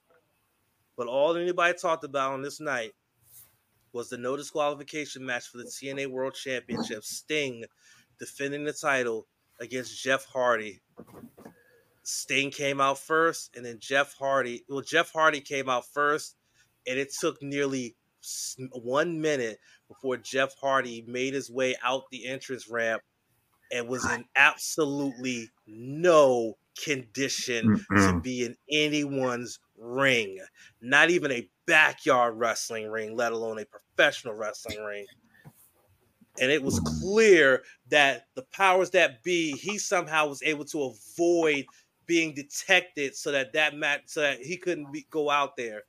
By the time they realized what was going on, he was already out there.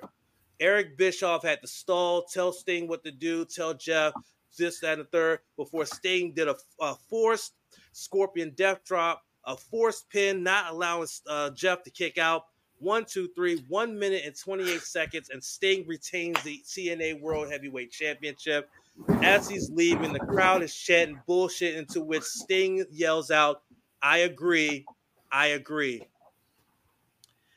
So, yeah, I'm sure that the other matches were fair to pretty good, but just seeing that situation and seeing a very, very high intoxicated Jeff Hardy possibly put himself and Sting at risk of injury or even worse, and having little to no regard for that, is the reason why I can never watch this pay-per-view. I can't sit and watch Jeff Hardy like that, because that was absolutely depressing to watch. It was absolutely depressing to watch. Like, according to reports, it took 40 seconds before he came out of the entranceway. It felt like longer. It felt like longer. It felt like longer. By the way, TNA had to offer 6 months of free access to their TNAOnDemand.com library to anybody who bought the event because after that. That's my number 4. Victory Road 2011. Sith, your number 4. Or number 3, I should say. Yeah, sorry. Number 3. We're staying in TNA, but we're going back a year, champ. TNA Hardcore Justice. Okay. This card makes that card look like fucking Goodfellas. You have the full-blooded Italians versus Kid Cash, Johnny Swinger, and Simon Diamond. You had Two Cold Scorpio taking on C.W. Anderson. You know, Mr. Anderson. You know where I'm going there. You had Stevie Richards taking on PJ Polacco. Rhino in a 3-way dance against Al Snow and Brother Runt. Team 3D versus Axel Rotten and Cajones in a South Philadelphia street fight. You had Raven versus Tommy Dreamer with Mick Foley as your special guest referee. And then you have Rob Van Dam versus Sabu in a hardcore match for your main event. Yeah. You're at the time where Bischoff, Hogan, Russo, the Cook from Louisville, and fucking Dixie Carter were all trying to work shit out creatively in TNA. This is an absolute disaster at the end of the day. Now, TNA had their show of good shows, but this was TNA, in my view, in a tie with what Champ just said as their absolute worst showing at the end of the day. None of these 7 matches are worth watching at all, and it's no wonder why I call 2009 to 2014 the dark ages of TNA, because this was an absolute shit show. Please don't ask us to watch this card. It's not happening.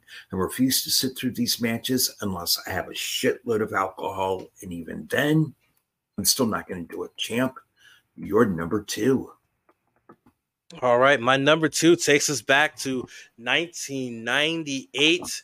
And this was a very infamous pay-per-view for WCW because of the fact that the live pay-per-view feed cut off as the main event was getting underway. Yes, I'm talking about Halloween Havoc 1998, which not only had the pay-per-view cut early before the main event could even happen, but also had one of the worst matches in history of wrestling.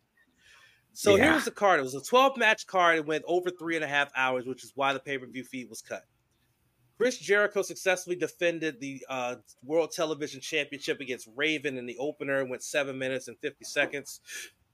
Raph defeated Meng in a 4 minute and 23 second singles match. Disco Inferno defeated Juventud Guerrera for a shot at the Cruiserweight Championship much later on that night with 9 minutes and 39 seconds. Alex Wright beat Fit Finley in 5 minutes and 9 seconds. Saturn beat Lodi in 3 minutes and 50 seconds. Then we saw Billy Kidman successfully defend the Cruiserweight Championship against Disco Inferno in 10 minutes and 49 seconds. The WCW World Tag Team titles were on the line. The Rick Steiner and Buff Bagwell defeated the NWO duo of Scott Steiner and the Giant to become the new tag champions in 8 minutes and 24 seconds. Then, as part of the stipulation, Rick got a one-on-one no disqualification match against his brother Scott, in which he beat Scott in 5 minutes and 10 seconds. Scott Hall and Kevin Nash fought each other. It was outsider versus outsider, and it ended with Scott Hall getting a victory by countout with 14 minutes and 19 seconds. Bret Hart was able to get a technical submission on Sting to retain the United States Heavyweight Championship. I think this is when Bret Hart was flirting with being in the NWO. I don't know where he was, religious lied, but that went 15 minutes and 5 seconds. Hulk Hogan and the Ultimate Warrior. It was only the second one-on-one match between these two men in their careers. Their WrestleMania encounter was lauded as one of the best matches ever. Their second encounter in WCW was lauded as the worst. And it was even more worse when the spot that Hogan devised himself, a throwing flame in Warrior's eye backfired and burned him. Then he had his kayfabe cousin, kayfabe nephew, Horace Hogan, come in and give one of the weakest chair shots ever. And then Hogan ended up winning the match in 14 minutes and 18 seconds. It sucked. And then the match that everybody got for free the next night on Nitro, Goldberg defeating Diamond Dallas Page to retain the WCW World Heavyweight Championship in 10 minutes and 29 seconds. Hogan versus Warrior is the reason why I will never watch this pay-per-view again. I'm sure all the other matches from my recollection were fairly decent, but Hogan versus Warrior ruins it for me. That match was terrible.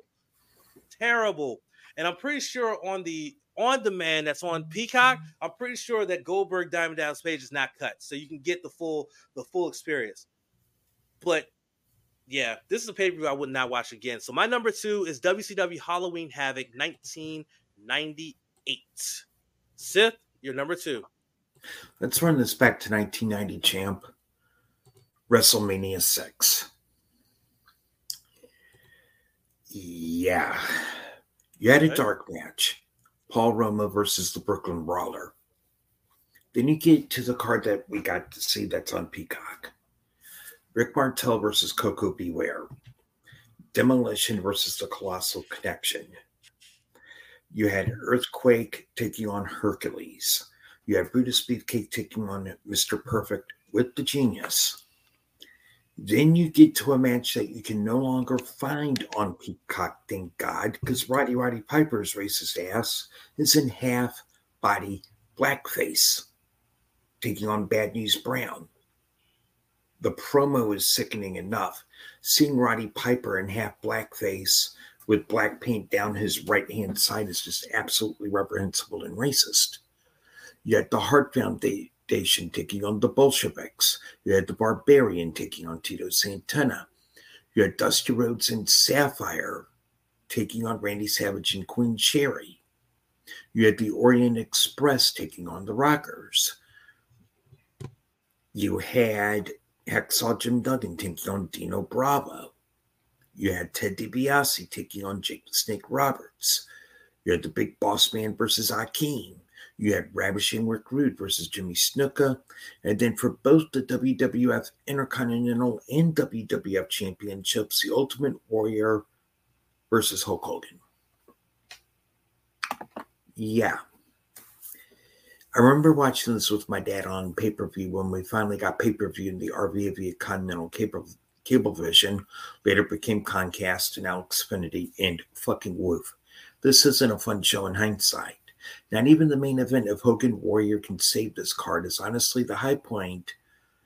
Besides the main event, was in the second fucking match where Andre the Giant was allowed to turn babyface as he was retiring, and he beats up Bobby Heenan after the Colossal Connection loses to Demolition. The rest of this card is absolutely dreadful, and it makes the two that it's sandwiched in between, the Royal Rumble and King of the Ring, look like fucking Goodfellas. Fuck this pay-per-view for all eternity, champ. You're number 1. Well, there was a reason that I went dead quiet when you mentioned the horror show Extreme Rules because it's at the top of my list. No, It's at the top of my list. cool. So to recap what the card was for the horror show Extreme Rules, we had Kevin Owens and Murphy in a singles match in the pre-show. Now, mind you, again, this was in the Performance Center with WWE superstars as the fans. Yeah. The tables match between Cesaro and Shinsuke Nakamura in a New Day, with Cesaro and Shinsuke becoming the new tag champions, SmackDown tag champions, was pretty good. Bayley defeating Nikki Cross to retain the SmackDown Women's Championship. Bayley was on one during the pandemic era when she was a SmackDown Women's Champion. She was on one. This was a pretty good match. But then the eye for an eye match happened, and it just all went out the window. That was ridiculous. That was outright ridiculous. Then you have a 20-minute banger between Asuka and Sasha Banks, and it ends in a no contest for a championship, the Raw Women's Championship. It goes to a no contest because of a bunch of referees getting manhandled. Really? Then you have that dumbass stipulation where only Dolph Ziggler can beat Drew McIntyre up with weapons, and McIntyre can't do it, and McIntyre still managed to win. There you go. And then you had the cinematics Wyatt Street Swamp fight that Bray Wyatt actually won, but did he really win? Think about that. Did he really win? This is definitely a pay-per-view that if we recap pay-per-views of the pandemic era, this is one I'm skipping. Point blank period. The eye for an eye match just turns me off to it. Not a fan of it. Never going to be a fan of it. It was dumb when they even came up with the idea, and it was even dumber the execution.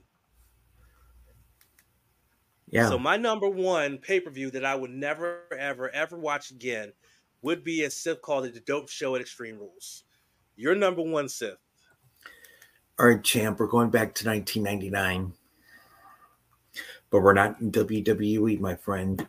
We're in WCW, because guess what? Halloween Havoc 99. I think I remember that one. Disco Inferno versus Lash LaRoe for the Cruiserweight Championship. Lash LaRoe, was around for the ending of WCW, basically. You had Harlem Heat in a street fight, taking on the Filthy Animals and the First Family. You had the late, great Eddie Guerrero taking on Perry Saturn.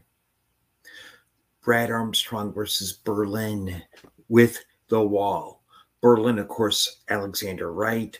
The Wall, of course, Michael Jerome Toot, known as Sergeant AWOL as well, and then Malice over in TNA.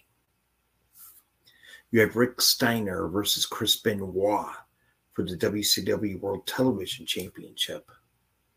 You had Lex Luger, known as the Total Package, versus Bret the Hitman Hart. Sting versus Hogan for the WCW World Championship that lasted 3 fucking seconds. 3 seconds. Goldberg versus Sid Vicious for the United States Championship. Diamond Dallas Page versus the Nature Boy Ric Flair.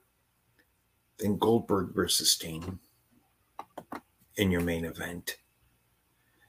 This is the worst pay-per-view I've ever watched before that I will say never fucking again will I watch it. We have a 2 or 3 week lull next month post-Revolution, but before WrestleMania weekend. I don't want to hear any requests that we watch this pay-per-view. This is a show that's so terrible that you have to wonder, with whoever was in charge of creative, what the fuck were they smoking? Because it wasn't weed. Just an abhorrent pay-per-view, fucking start to fucking finish here. None of these matches are worth watching, and honestly, it's Russo creative gone absolute batshit insane. Fuck this shit, I am done.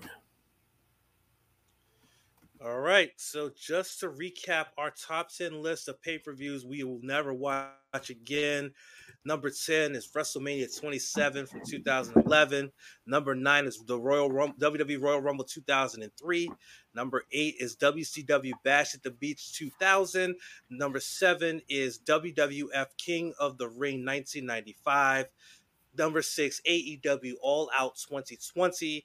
Number 5, WrestleMania 11 from 1995. Number 4, WrestleMania 9 from 1993. Number 3, TNA Victory Road 2011. Number 2, WCW Halloween Havoc 1998. And number 1, The Horror Show at Extreme Rules July of 2020. Sith, your top 10 once again. Number 10 for me, WCW Uncensored 1995. Number 9 for me, WrestleMania 4 from 1988. Number 8 for me, WCW New Blood Rising from the year 2000. Number 7 for me, The Horror Show at Extreme Rules from 2020. Number 6 for me, ECW December to Dismember 2006. Number 5 for me, Heroes of Wrestling from 1999. Number 4 for me, King of the Ring, 1995. Number 3 for me, TNA Hardcore Justice, 2010. Number 2 for me, WrestleMania 6 from 1990. And number 1, Halloween Havoc from 1999. All right, if you heard that list, those are some pay-per-views you want to avoid. But if you want to torture yourself by watching them, please be our guest, and then you'll see why we don't want to watch them ever again, and then you'll learn not to watch them ever again. And don't ask us to rewatch them on open weeks, because we're not going to do it. All right, now it is time for our favorite segment of the week. It is time for the Week in Review, also known as Push or Bury. And to take us on our ride down the Week in Review, it is none other than the Dark Lord Sith himself. Sith, take it away. In this week in pro wrestling, WWE Monday Night Raw and Friday Night SmackDown continue their builds towards the Elimination Chamber, which is this coming Saturday from Perth, Australia. NXT had their slow drip build towards NXT Stand and Deliver, as well as NXT Roadblock, which is March the 5th from the Performance Center. AEW Dynamite and Rampage had continued builds to AEW Revolution, which is March 3rd from Greensboro, North Carolina. There was no Collision this week because it's the NBA All-Star Weekend. So we're not doing Collision this week. TNA Impact continued their builds towards No Surrender, which is this Friday night from West Waco, Louisiana. So what did we think about the Week in Review? Hey, come on, let's go find out in the Push Bury Week in Review, where if we like this segment or a match, we give it a push. If we loved it, a big push or a mega push. If we thought it was okay or mid, a small push or leave it where it is. If we didn't like it, we buried it into the fucking ground. After all shows but TNA Impact, Champ will give us the grades from our friends over at Bleacher Report, and I shall opine. We start off with Monday Night Raw, where we had a nice little six-man tag. You had Jey Uso and the New Day taking on Imperium. Champ, push or bury our six-man tag? I'll give this a big push, especially given the fact that Jey Uso was able to get the victories, really bolstering the possibility that he could be the one to end Walter's historic long reign as Intercontinental Champion. It's not going to happen, but one can hope, so I'll give it a big push. I give it a big push as well. Look, Main Event Jay is still a major hit with the fans, and although the 1D looked a bit off on the replay, it looked good. Overall, really good six-man tag match. Give it a big push. Then, I combined the men's chamber qualification matches. So, Bobby Lashley versus Bronson Reed, as well as L.A. Knight. Yeah, taking on Ivar. Champ, push or bury?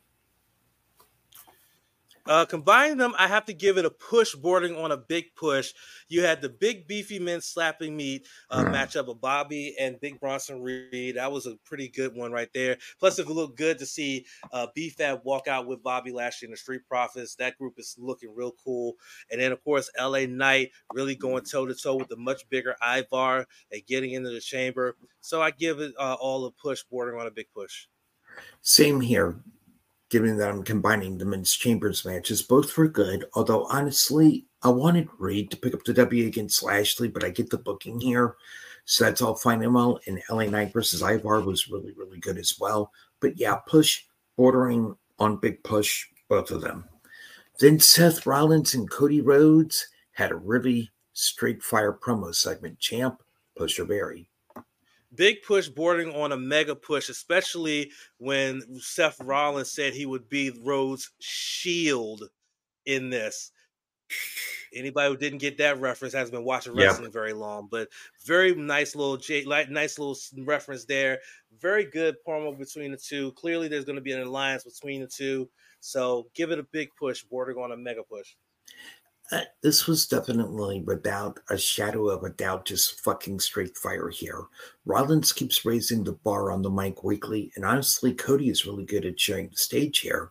Overall, this gets a mega push for me. These guys had the fans eating out of their hands, and that's what you want in a promo segment with two extremely strong talkers. Then, in a women's qualifier match for the Elimination Chamber, you had Liv Morgan taking on Zoe Stark. Champ, push or bury. Push bordering on big push. It was great to see Liv Morgan back in a one-on-one setting after being gone for a while due to a shoulder injury. She looked really good against Zoe Stark. Zoe Stark continues to look good in matches, whether she's winning or losing. She's looking good. So a good qualifying match. You kind of figured Liv was going to be in there. So give it a push bordering on a big push. This was a good match, but also very predictable as to who's going to win. Liv is back in her underdog story again, which is fine. It's a story in which she excels a lot in. Stark is really coming out of her shell, and that's a good thing. Overall, strong push here. Then, in your main event, we had Sami Zayn taking on Shinsuke Nakamura, then a beatdown after the match. Champ, main event, and post-match. Push or bury. I got to give the main event a push bordering on a big push. It was a really solid matchup. Of course, after what happened after the match was a nice little touch there. But yeah, I got to give this one a push bordering on a big push. This match was nowhere near as good as the matchup they had in NXT when Nakamura debuted in 2016.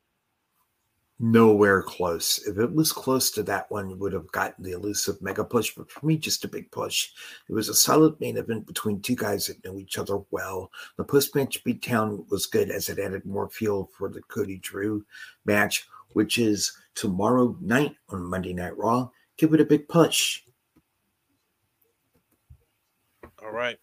Now for the grades from Bleacher Report, and we check in with Eric Beeston of Bleacher Report for the grades for this week, for this past week's Raw. And we begin with the New Day and Jey Uso versus Imperium. He gave it a B+. I agree, B+. The men's Elimination Chamber qualifier, Bobby Lashley versus Big Bronson Reed. He gave that one a C+. I'd give it a B. The promo segment with Cody Rhodes and Seth Rollins, he gave it an A. Give it a plus with that A, please. A+. Liv Morgan versus Zoe Stark, Elimination Chamber qualifier for the ladies, gets a B. B-, but that was a good fucking match, though. R-Truth versus Jordan Devlin, give it a C+. C+, but R-Truth is just an absolute treasure that needs to be protected at all times. Becky Lynch came out and cut a promo, and a lot of people got involved in this one, and that got a B. B+. Men's Elimination Chamber qualifier, LA Knight versus Ivar, got a B. Yeah, B. And then Shinsuke Nakamura versus Sami Zayn, that got a B. B+. And then his overall grade is, quote, "This was another quality episode of Raw. Some stories were executed very well. There was some quality in-ring content, and a great promo segment involving Cody Rhodes and Seth Rollins. Stories were advanced, stars were highlighted appropriately, and the focus was on the building of Elimination Chamber and then WrestleMania 40. The show has a creative focus that has not always been there on these marathon 3-hour broadcasts. But Triple H and his creative team appear to have found a stride that is making the flagship as good as it has been in quite some time, thanks to a clear path.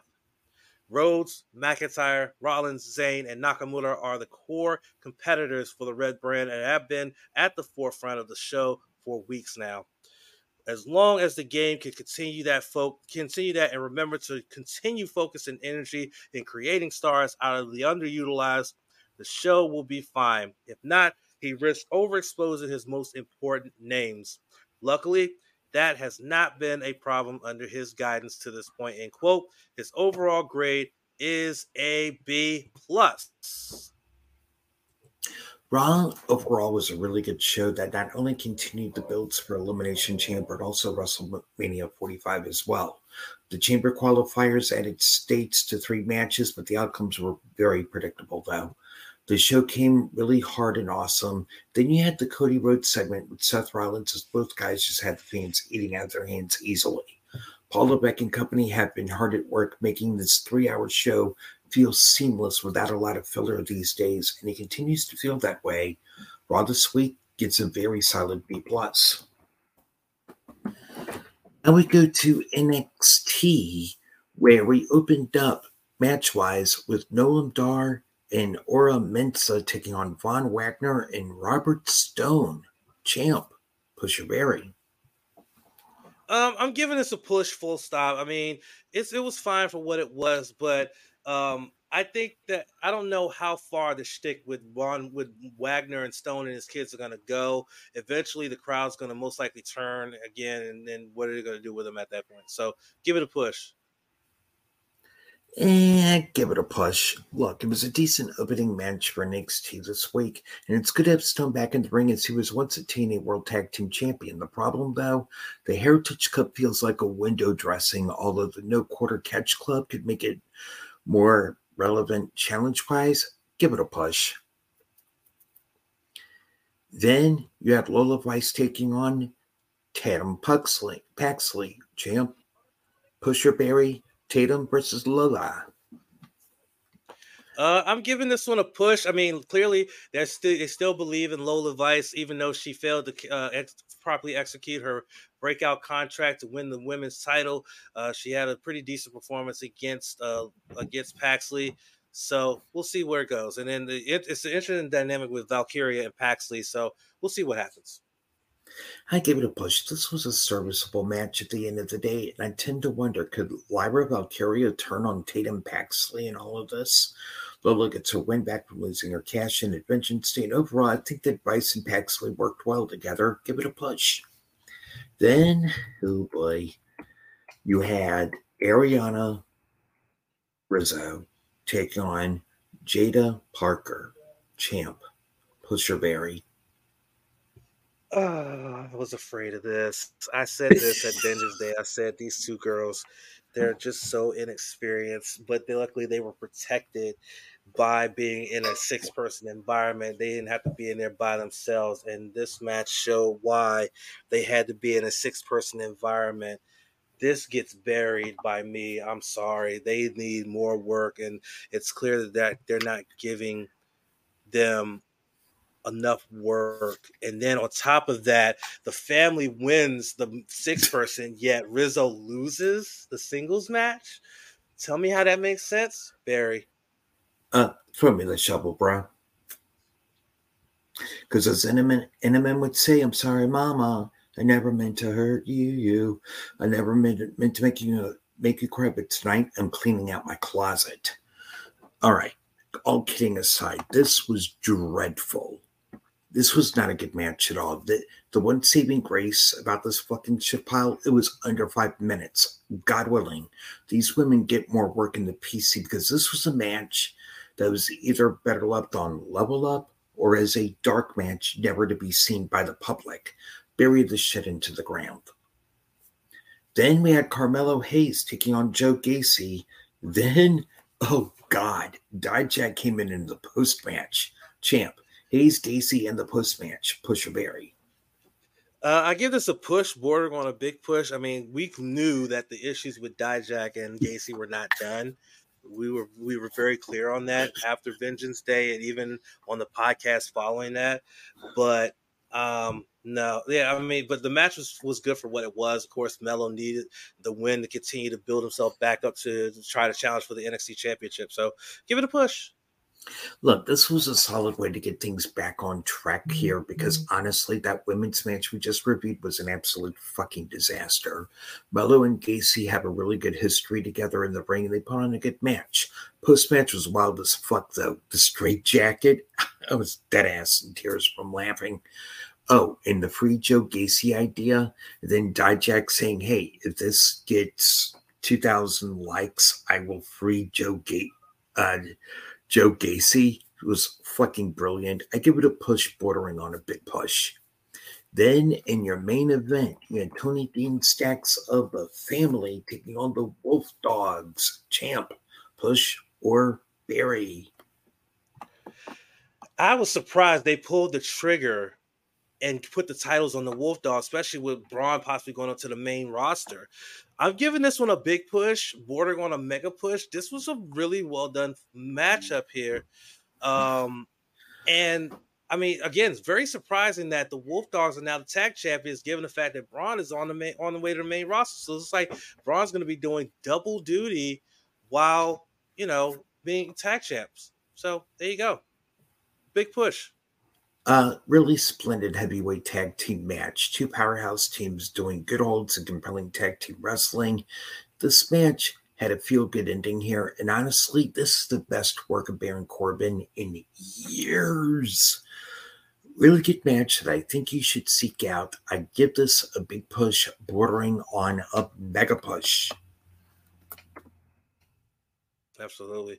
All right, Kevin Burge comes to us with the grades for this week's NXT. And we begin with that tag match between Noam Dar and Ora Mensa versus Von Wagner and Mr. Stone. He gave it a C. I agree. C. Next up, the gauntlet match, Rich Holland versus Gallus. He gave it a D+. All right. Yeah. D+. That did nothing for me at all.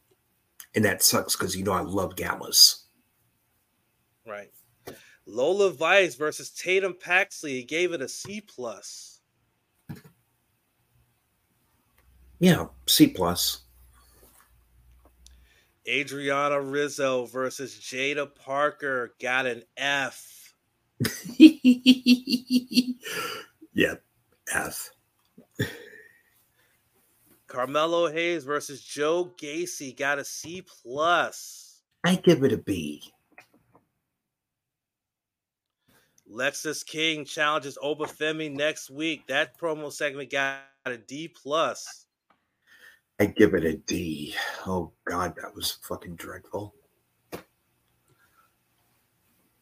Kiana James versus Brinley Reese got a C. I agree, C. And then the NXT Tag Team Championship, the Family versus the Wolf Dogs got an A. A-. And his overall grade, quote, "This was a night when character work far outpaced the in-ring action. It was a show that could be forgotten beyond a few important moments that continue key stories. Braun Breaker and Baron Corbin's rise to the NXT Tag Team Championships has been a great story, and they solidified their run by taking the titles in another great bout. Carmelo Hayes mostly cruised this week in an overlong battle with Joe Gacy that did not build more heat for Melo. Tatum Paxley continues to put it together in the ring, but her breakout performance may still be months down the line. NXT also tested young stars in Adriana Rizzo, Jada Parker, and Brinley Reese, and all three are far from TV ready in the ring. The Metaphor storyline is approaching a wall and needs a fresh twist. Until then, Noam Dar matches aren't landing anymore. Overall, NXT did not take the week off, but relied on talent who were not yet ready to take advantage of the spotlight. This shouldn't have been a down week, but it was through much of the 2 hour runtime. In quote, his overall grade is a D. After a really good NXT the previous week, this week was a case of the outstanding, the good, the bad, and the downright ugly. As much as I loved the main event, the journey this week and the 2 hours this week really dragged at the end of the day. Hopefully, Noam Dar will get a good shock to the system as the No Quarter Catch Club has the potential to shoot some major juice into the Heritage Cup scene. Melo versus Gacy was good, but it did, as Kevin noted, it didn't help give Melo any more major heel heat. For an NXT that you could have built off of what was coming up and all the successes of the previous week, this felt like one that was stuck into first gear a bulk of the night until the main event. NXT this week gets a D. Now we go to AEW Dynamite, and we start off with Johnny Moxley taking on Dax Harwood, then a very fun post-match encounter. Champ, Pusher Berry.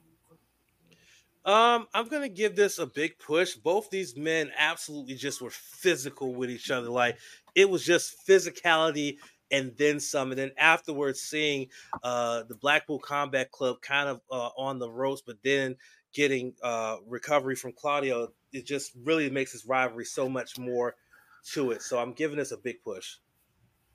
I give this a big push bordering on a mega push. This was an awesome opening match, and you have to wonder, could we be seeing a sample of what to expect maybe at Revolution? Methinks absolutely. This match was absolutely awesome, and after the match, just more madness and fun. I give it all a big push bordering on a mega push. Then you had Adam Copeland taking on Daniel Garcia, plus some fun on the post-match. Champ, Pusher Berry. Another big push for me. Copeland is once again just having bangers with a lot of these younger stars. Did well, but then of course the patriarchy decided to come down and deal with both of them and stand tall. So it's looking like we might see a triple threat for the TNT Championship, perhaps at Revolution. Christian Cage versus Adam Copeland versus Daniel Garcia. Maybe Garcia might finally break through, but I give this a big push. I give it a big push as well. Look, really soft match that leaves some intrigue as to what happens post-Revolution is I think the Concerto maybe was a possibility to write off Adam Copeland for a few weeks. Maybe. Daddy Magic on commentary was lit per the usual. Garcia's dancing, always fun to watch. Post-match, good shit, because you know what?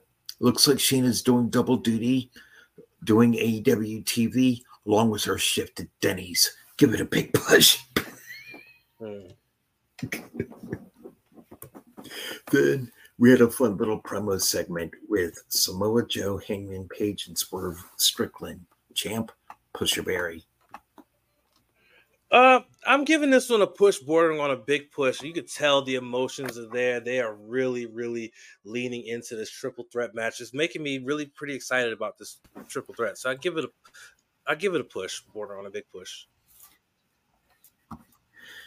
I give it a big push. Lots of great emotion, story building, and fun here. Samoa Joe is not a happy camper of this match being a triple threat at all. Paige and Strickland are both saying the others shouldn't be in the match. This was a lot of fun here, and it makes this main event for Revolution one that I am definitely looking forward to. I give it a big push. Then you had Willow Nightingale taking on Sky Blue. Champ, Pusher Berry. Stokely Hathaway can't help but be an asshole and a dick and do heel shit with a beautiful baby face like Willow Nightingale, distracting the referee. Said Willow can kick out a cold blue and hit the babe with the power bomb to win. I get this on a push, bordering on a big push, but that dynamic is very much going to be very, very. It's definitely a must watch to see where it goes from here. Yeah. Same thing. Fun match here for the women. And honestly, this added more to the Willow Stokely Statlander storyline at the end. And you have to wonder, could this all be turning into an ROH heel alliance here? I know people are going to shit on this match, but I liked it. Push bordering on big push.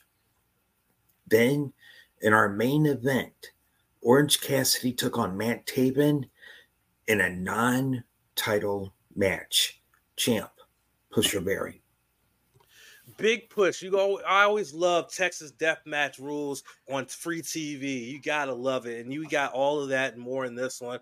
Of course, people got involved, but in the end, Orange Cassidy was able to get the victory and stand tall. Very much a big push from me. Despite the unprotected chair shot, which may have been out of place because Excalibur seemed a little bit worried on commentary, this was a really good Texas death match that delivered big time. And this is, as I said, non-title match. Taven doesn't get a lot of singles matches on TV, but he and Cassidy had a bloody fucking war and a damn good one. Give it a big push. All right.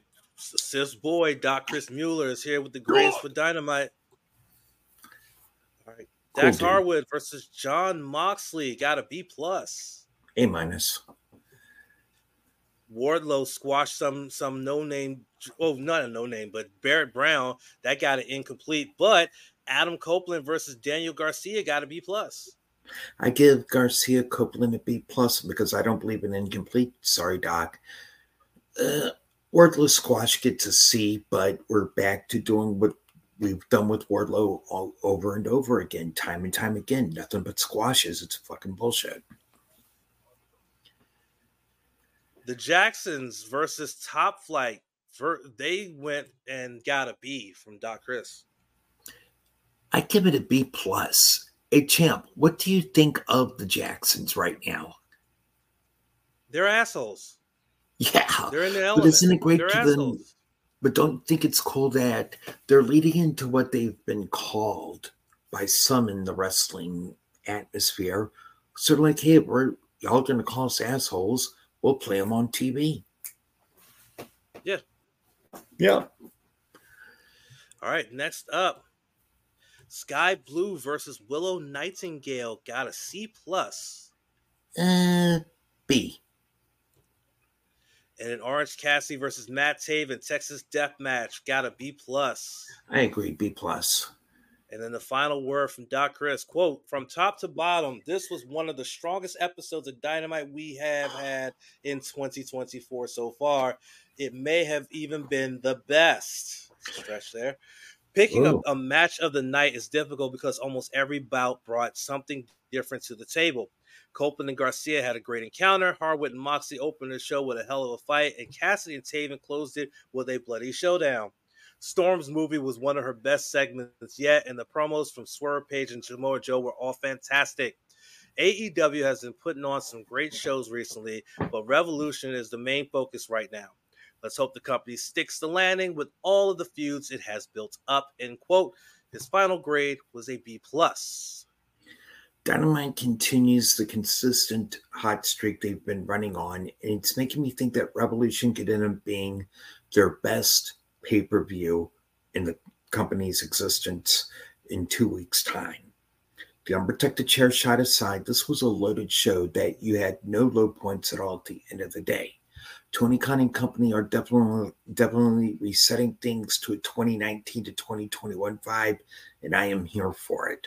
Overall, there's not a single low point in this card except for an unprotected chair shot that looks to be more of a mistake more than anything else. So this episode of Dynamite gets a B+. It's just an absolute cooker, start, finish. Champ, let's go to TNA Impact. Where Frankie Kazarian took on 1, 2, 3, something. Jake something. Champ, push your berry. I'm giving this one a push, bordering on a big push. Really solid matchup here. Frankie Kazarian is really leaning into this heel story, his heel persona here, and things like that. Jake something trying to go after the man he's looked up to and wasn't able to do so, thanks to Kazarian using cheating tactics to win. But I can't wait for Kazarian versus Eric Young. That should be good. Oh, God, yeah. I give this a push. Good dirty win for Kazarian, which protects Jake something in the loss here, but I have a worry that I hope will not come to pass. TNA, all right, Impact overkilled the spray can gimmick with the Rascals last year, so hopefully the finish here isn't overused with Kazarian holding on to the rope as leverage during that pin. Just saying. Then Jordan Grace took on Savannah Evans, and then very wild things happening in the post match. Champ, Pusher Berry. The Shantaraj is over. First Jay Vidal, now Savannah Evans. Grace having a good outing here. Short matchup, but it made its point to set up for Shaw to not only attack Jordan Grace after the match, but then even knock out Savannah Evans, putting herself all alone going into her match at No Surrender. It'll be interesting to see how that goes. You know, I've said it before, I'll say it again. We all know who Jordan Grace's husband is. The human octopus, Jonathan Gresham. He's lucky to come home to that every fucking night. You know that, Champ? He's fucking lucky. We talked about that. Move on. We talk about it a lot. Move on. Okay, look, this was a good match. In the post-match, well, it appears that Gail Kim's message to Giselle Shaw was well received here. Given this all a push, you had to present Grace as a strong champion and position Shaw for their match Friday night. And I like that the Shantaraj is done with, because no matter what happens in this match, Giselle Shaw is in for the biggest match of her career this Friday night. Can we agree or disagree on that, Champ? Mm-hmm. Yep. Great. Then in match 2 in the 2 out of 3 series, the ABC took on the grizzled young veterans. Champ, push or bury? I'm giving this one a big push. Really good matchup. Pretty predictable. There was no way that this 3-match series was not going to go 3 matches. Yeah. So you knew that the ABC were going to win it here, but they were able to win it with a roll up. And so that sets up for an emphatic finish to this matchup to determine who will be the TNA World Tag Team Champions. So give it a big push. I give it a big push as well. Look, this was a solid match that worked around the East Austin backstage injury angle last week. It was obvious this would go all 3 matches, but this easily gets a big push. Friday night, this 3rd match, Champ, I think could be match of the night. When I look at the No Surrender card, the way it is right now, the ABC versus the Grizzled GYV in their 3rd match for the TNA World Tag Team Championships, that could steal the show. And Champ, it wouldn't be a week these days without covering Mustafa Ali's latest promo. Pusher Berry.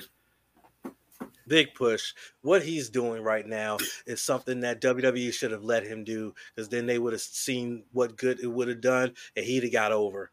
But now they don't get the chance to do that. He's doing it and doing it well. So big push. My name is Dan the Sith, and I approve this promo segment with a big push. What didn't work out in WWE because they didn't want to pull the trigger on this will get over in New Japan, MLW, TNA, etc. Mustafa Ali is shining with this gimmick so far. Just a lot of fun.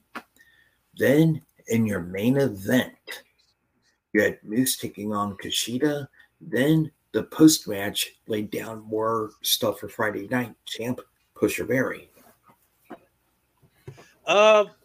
Push border on big push. Solid matchup of a junior versus a heavyweight. We kind of figured that Moose was going to win, being the TNA World Heavyweight Champion, but it was a really competitive matchup, and it was looking bleak for Moose, but in the end, Moose wins. But then the system are chased away by the intergalactic time splitters, so it sets up for something major coming down the line. So I'll give it a big push. A push border on big push, I should say. Same here. Push bordering on big. Good main event, and it was a non-title match gone right here as your champion remained strong as champion. Kushida looks good in defeat. Post-match work as laid down more of the foundation for the Alex Shelley Moose rematch this Friday night. Now we go to Friday night's Smackity Down. Hold on, not so fast. Not so fast. Just a couple things to note on this show since we're not doing grades. Just a couple of notes here. Joe Hendry had a diss track on him by AJ Francis, but he had a backup on him to his diss track, which led to Diener jumping him, and then AJ getting another choke slam on Joe Hendry. So that rivalry is clearly heating up because now they're fighting with videos and with fists.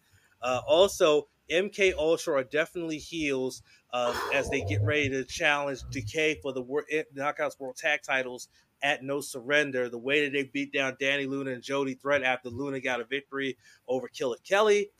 So there's that right there. I mean, there's a lot going on. And of course, Crazy Steve was able to retain the Digital Media Championship thanks to Steve cheating to get the victory. So that's some notables from Impact this week.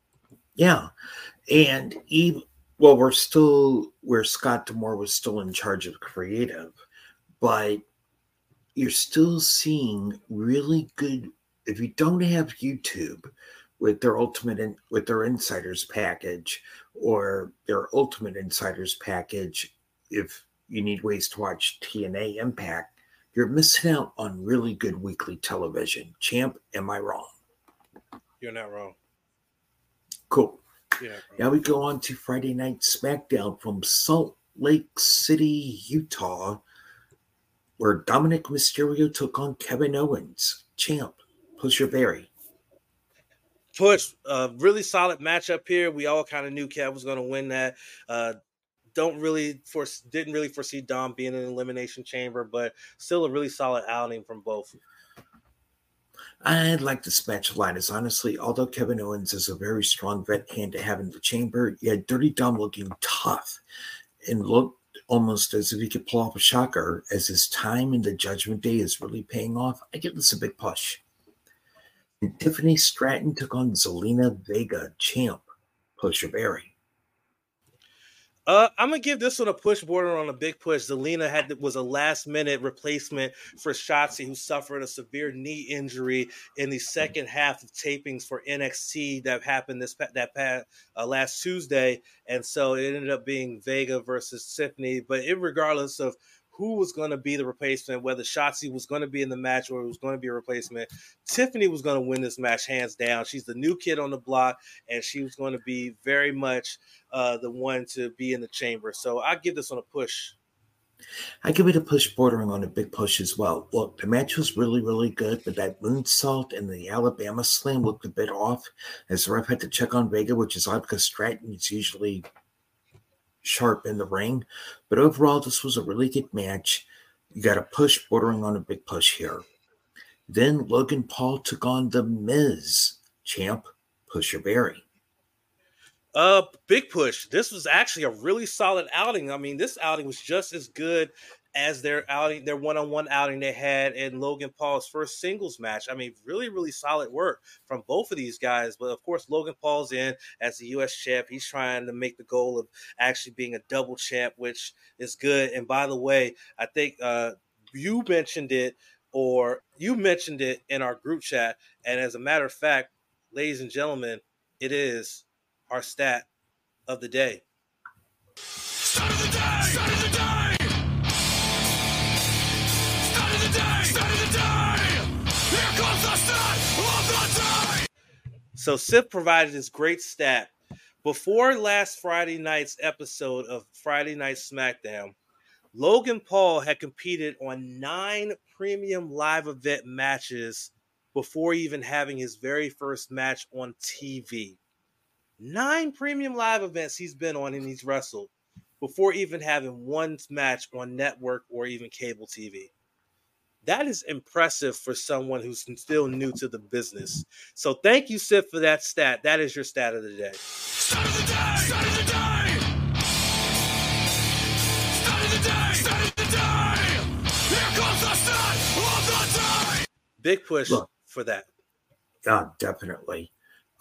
Look, Miz and Paul had a really good match other than that awkward botch early on that seemed to derail things a little bit.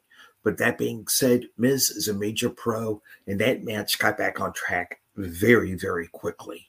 That no one would know that things got out of sort. That's how big of a hand Miz is. Give it a big push. Really good shit here.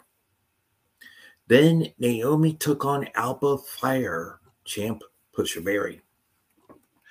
Push bordering on big push. It's good to see Naomi back in WWE, and it's clear that she learned a few new tricks of the trade while she was out on in Impact before it became TNA. Because she broke a lot of them out in this matchup, including breaking out her submission, which in Impact or TNA was known as Starstruck. Don't know what it's called in WWE, but it was effective enough to get her into the chamber. Push bordering on big Yeah, push. god damn it, get Kaylee Ray her name back, please, and thank you. All kidding aside, this was a really good match, and both women came out here. Oh, and Naomi's new theme slaps per the usual. Definitely was a good elimination chamber qualifier, and marginally, I think it was the best of the two women's qualifier matches from the other night. Give it a big push. Then champ, the closing segment, for the record, Pusher Berry. It's about time I got a segment that I can say this. So, ladies and gentlemen, this gets my first mega push of the week. We got 2003 Hollywood Rock combined with his 1998 Corporation $500 suit shirt wearing Rock, all combined. But, and thanks to Donnie Wrestling for pointing this out, there were a couple of subtle hints there that says that The Rock may not be completely with the bloodline. But either way, it was still a very good segment, enough to give it a mega push. Yeah. Hollywood Rock has come back to WWE as well as corporate rock. Some people were saying the Nation of Domination Rock. Nah, this is corporate rock along with Hollywood Rock. And this is something I am fully invested in. Could Rock in time overthrow Roman as head of the table? This version of The Rock could be an evil board authority figure. I'm here for it. Just mega push. Come on. It's just greatness here. Yeah, I mean, the fact that he did the whole sing along with there's no more sing along with The Rock, know your role and shut your. I mean, Yes. he had all the greatest heel hits in this promo, but with a little added extra attitude and stuff like that. It was great. All right, Eric Beeson's back. He's got the grace for SmackDown this week. He gave the opening match between Dirty Dom and Kevin Owens in the elimination qualifier. He gave it a B. Yeah, put a plus in front of that, Eric. B plus, my guy. Elimination chamber qualifier between Zelina Vega and Tiffany Stratton. He gave that a B. I agree, B. The Authors of Pain returned to the squared circle. He gave it a C plus. They beat down and basically squashed Javier Bernal and Bo Morris from NXT.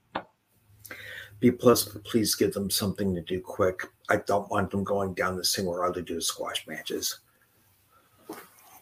Elimination Chamber qualifier, The Miz versus Logan Paul. He gave that one a B plus. I agree, B plus. Naomi versus Kaylee Ray elimination qualifying match, that got a B. Put a plus in front of it, Eric. B plus. And then the Bloodline comes to SmackDown. He gave it an A. A plus. Oh my God. And then his overall quote, WWE is absolutely cooking right now. We have the most interesting, engaging storyline in years with the newest Bloodline wrinkles and the involvement of The Rock and one of the most recognizable young celebrities in the world, U.S. champ Logan Paul, is popping up on free TV and wrestling matches beyond his years. The Elimination Chamber qualifiers all delivered something unique and different, some even serving as the latest chapter in other ongoing stories. There were intriguing developments and numerous other story threads at play, and an exclamation point of a segment from the fully turned Rock at the bottom of the show. This was a great broadcast, another in a line of them by a couple. Full steam ahead, WrestleMania 40 draws near. Who knows if the show lives up to last year's instant classic, but the intrigue, interest, and quality of storytelling is about as high as it has ever been, end quote. His overall grade was an A. SmackDown had a lot in 2 hours packed into a solid show. You had really good qualifier matches for the Elimination Chamber. Check. You had Braun Breaker coming to SmackDown officially being signed. Check. Bailey having doubts on who to trust and telling Dakota Kai, nah, girl, I don't trust you. Check.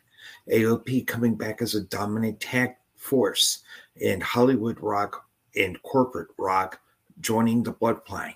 Bloodline, check, check, check. Not a single match or segment is worth missing this week, and overall, this is exactly what we needed. This helped with both the Elimination Chamber and WrestleMania weekend.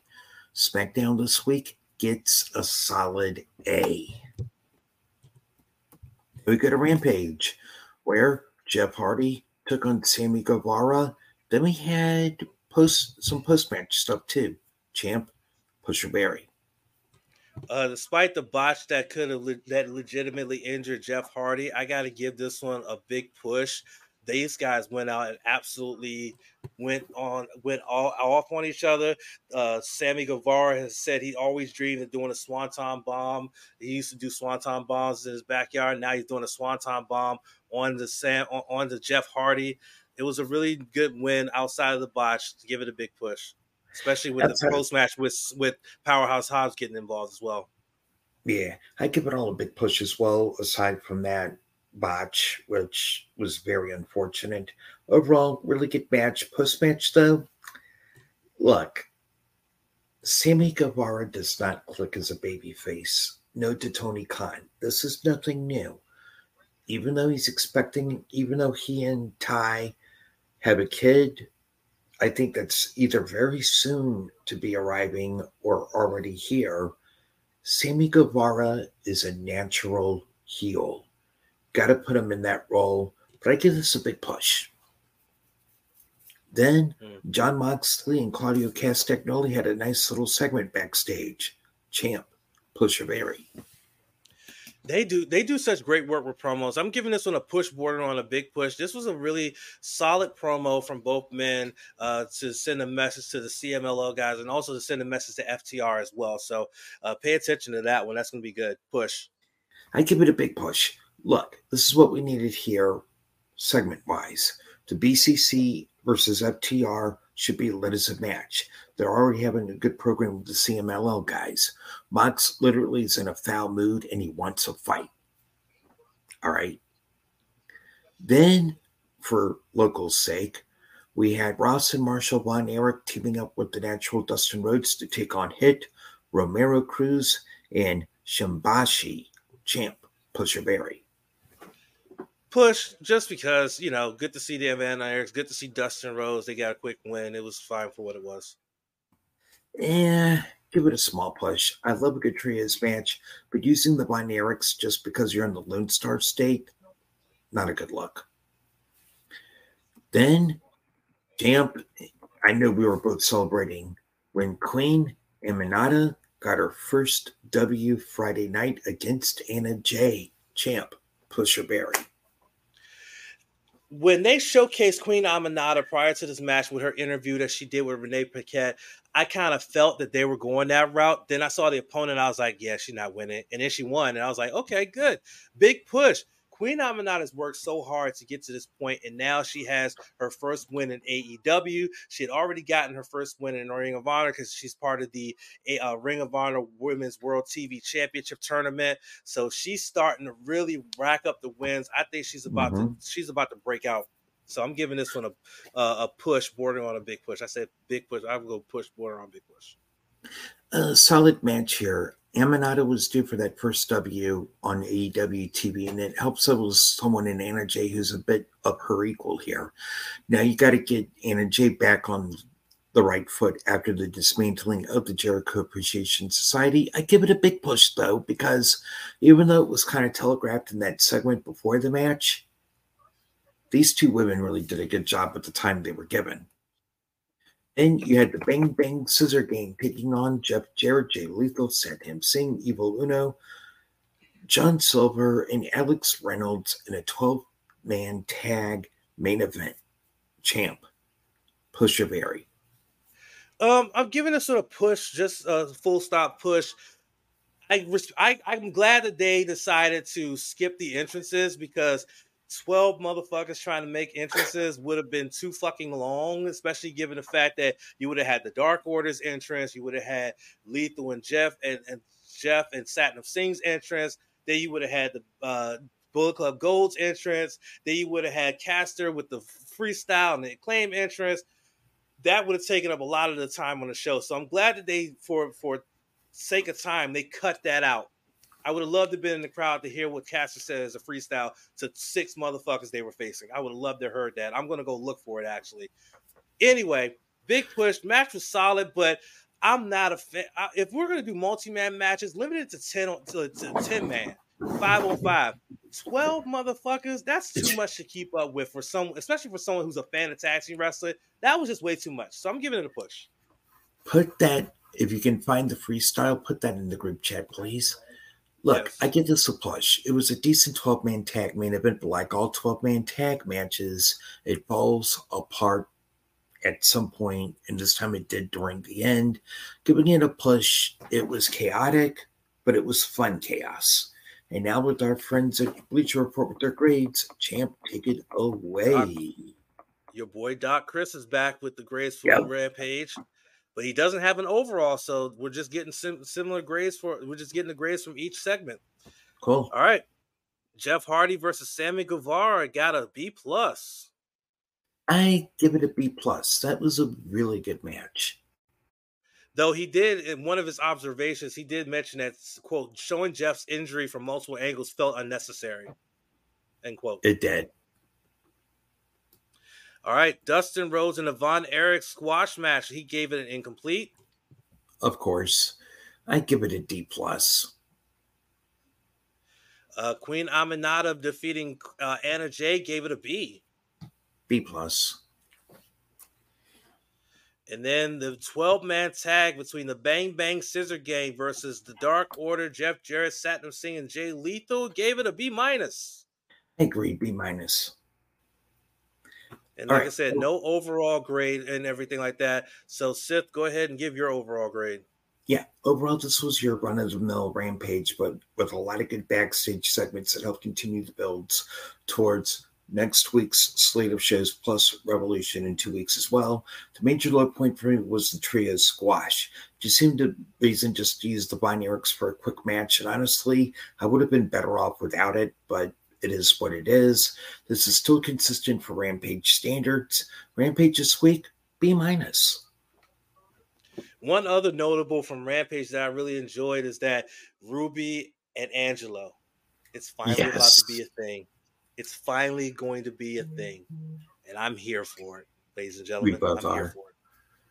All right, ladies and gentlemen, it is now time for Final Thoughts, the part of the show where we give our thoughts on things wrestling-related or non-wrestling-related, and we plug podcasts that we have upcoming. And, of course, we start, as always, with the Dark Lord Sith himself. Sith, take it away. All right, thank you, Champ. Hello, everyone. Hope you've enjoyed the show so far. Okay, so recently, Tony Khan has dropped hints on Twitter that we could be seeing a return to things in AEW the way it was back in 2021. Back when the company, like other wrestling promotions, were coming out of the other side as far as the pandemic was concerned. And it got me to thinking about how good that era was in 2021. Business was booming. Dynamite was averaging 1 million viewers a week on live TV on AEW Dynamite. You had strong attendance for the weekly shows. Dark and Dark Elevation were the streaming shows that Uplead would later be canceled. But this was because, Warner Brothers Discovery said, no, we want to be the exclusive people for streaming content possibly, so pull those shows, please. But this was also when Tony Khan got Ring of Honor as well, and it had me wondering, could AEW go back to where it could be a second golden era? And I believe the answer could be yes, emphatically.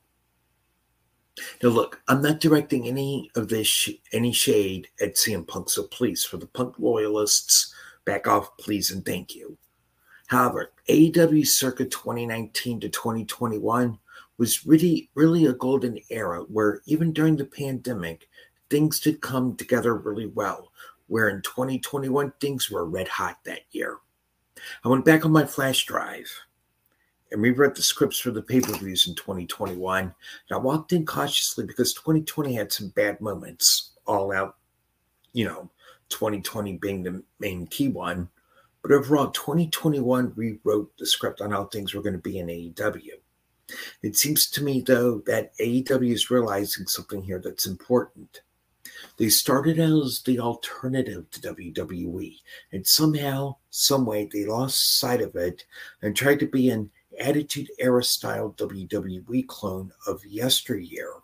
Also, more drama backstage kept coming out, and some would call a publicity sheet outlet for AEW, yet wrestlers bemoaning their positions on the card on social media to boot. However, creatively, things are starting to take a turn for the better in AEW, and it does seem like it's 2021 all over again in that aspect. With Bryan Danielson working backstage with the disciplinary committee, we're getting back to where the wrestlers aren't out on Twitter and other platforms whining about their placement on the card. There's fewer rumblings about backstage drama, and Tony Khan has even started to take a backseat role in stopping things from being so accessible as a friend, according to Fightful Select, and that's a good thing. Where some of the talent really wanted a return of the Tony Khan in the Jacksonville era, he's taking a step back from that and being more of a boss. I applaud that. I get that the Jacksonville era and the start of AEW, Tony Khan was hands-on and accessible for things, but I think he's trying to wake up a bit in a good way to say he has to be the guy who runs the show and not hang out as much with the talent, which is a good thing. Sure, things are going to need improvement, but with Ospreay coming in for good, now that his New Japan commitments are finished up, Okada as well as Mercedes Moné are both rumored to be signed or about to be signed. AEW is also being more selective as to who they pick up in free agency as well. As Tony Khan, I think, understands now, they're trying to acquire every single free agent, whether it's contract expired or released from WWE. It leads to a situation of too much talent and then ending up in a trap that WWE was in back when AEW first started, when they were hoarding all of this talent and had no use for a lot of them, which led to mass releases. Stockholding talent and just having them there. At least with AEW, you can work with other promotions, so it's not a case of just sitting at home or in catering doing nothing every fucking week. I think overall, though, we might be hitting a new golden era. Bottom line, we are seeing a new reset for AEW, and this time it's back to when it was really a gold mine. We shall wait and see what happens, but I'm really hoping that with this reset, it's a second golden age for AEW. Time to sit back, relax, and enjoy the AEW ride, and that, my friends, is my final thought. Right now on Spotify, Leprechaun and Nightmare on Elm Street, Alien, Predator, AVP, Hellraiser, and Critters for a 46-film countdown. That's Spacement right now on Spotify. That all said, champ, I yield the floor.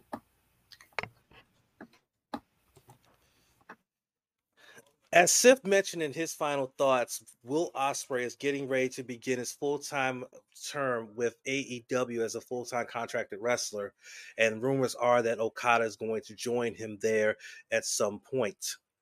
So now it begs the question, who's going to be the next face of the new generation of New Japan Pro Wrestling? Because we all know that Okada back 12 years ago, when he returned from excursion in 2012, immediately became the face of New Japan after defeating the ace Hiroshi Tanahashi for the IWGP Heavyweight Championship. Those two guys went at it almost 12 years to the day, and Okada's final singles match as a new part of New Japan Pro Wrestling. So now, who's going to be the new face? Will it be Tanahashi once again? Yes, he is the president of New Japan Pro Wrestling, but will it get to a point where he's going to have to decide on his presidential duties or his in-ring duties, and will he have to devote more time to one and less to the other? That question remains a mystery. What about David Finlay? If you ask Sage, he would say hell no. But David Finlay has shown a lot more aggressiveness and maturity to become a possible face of the company, though his brand and his allegiance would prove otherwise as the leader of the Bullet Club War Dogs. Would it be one of the Reiwa Three Musketeers who just returned from excursion? Whether it be Shota Umino, Yoda Tsuji, or Ren Narita? Narita probably not because of his allegiance to House of Torture. Why would you want that to be the face of your company? So it leaves Tsuji, who's a member of LIJ, and Yoda and Yuya both. Yoda said to Yuya that they need to start facing each other for things that matter, because down the line they may be facing each other to become to fight for the IWGP World Heavyweight Championship. So those are potential faces.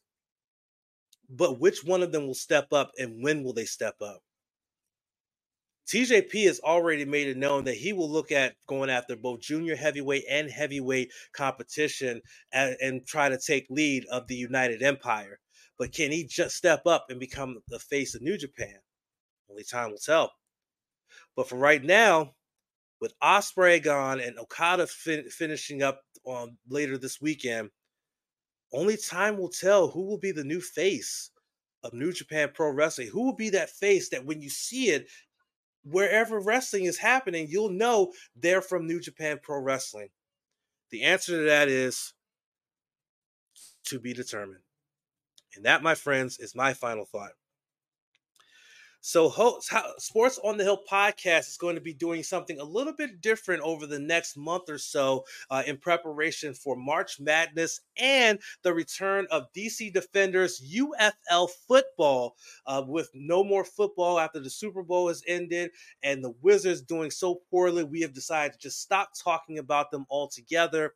I will be still joining them for a couple minutes in the second hour of the show to talk some wrestling with Robbie and things like that. But if you want to check out the Sports on the Hill and listen to Caps Talk and some of my Okay, Champ is Sports OTHP, okay, I think I'm back. Yeah. Okay, so as I was saying, twitch.tv/RobbieG/Sports OTHP. You can check it out for Caps Talk for the next couple of weeks, with me joining for some wrestling talk and some miscellaneous sports talk, including any Commanders things that happen. But you will also on Twitch exclusively get live streams, art streams from Robbie G, where he sits and he creates nice little emotes and things of that nature, edits videos. You can check that out exclusively on the Twitch channel. So I hope that you'll be able to check that out. I will be on tomorrow night with Robbie G, on Monday night, I should say, as well. And also, just as a programming note, episode 231 is already up, so make sure you check that out as you're checking this one out. We hope that you will enjoy it. I apologize for being up so late. I was supposed to put it up Tuesday, but then I completely forgot about it. But I edited it and it's up and running, so you can check out what we talked about last week, and then go into this one as well, come into this one as well. So we hope you enjoy that. And if you enjoyed this podcast, make sure you check us out on social media: Facebook.com/NoSpotsPod, Twitter.com/TrueNoSpotsPod, Twitch.tv/TrueNoSpotsPod, and TikTok.com/@TrueNoSpotsPod. And make sure you check out the Sith on Twitter and TikTok at TrueSithDan74 on both platforms. And as always, make sure you pay attention to our social media for updates on what we're going to be doing podcast-wise in advance of Elimination Chamber, which is this coming weekend. There will be no live reactions to Elimination Chamber because neither one of us are getting up at 5 a.m. to watch it live. We will watch it on demand, and we will then talk about it on the podcast, the next podcast after that. But again, right now we're determining whether we're going to do a pre-podcast to talk about it or just post predictions and do a post-podcast about it. The final decision will be announced on social media by no later than Wednesday. So please pay attention to our social media for that. And with that, we want to say thank you for listening, and we will see you guys next week. Peace out. Have a good week, everyone. Hey guys, it's Champ here. We hope you enjoyed that episode of No Spots Podcast. If you did, make sure you are following us so you can be notified when we upload new episodes. And make sure you follow us on all social media platforms, facebook.com/NoSpotsPod, as well as on Twitter @TrueNoSpotsPod. We will catch you on the next episode. Myself, Donnie Wrestling, and the Sith for the No Spots Podcast on the True Radio Network.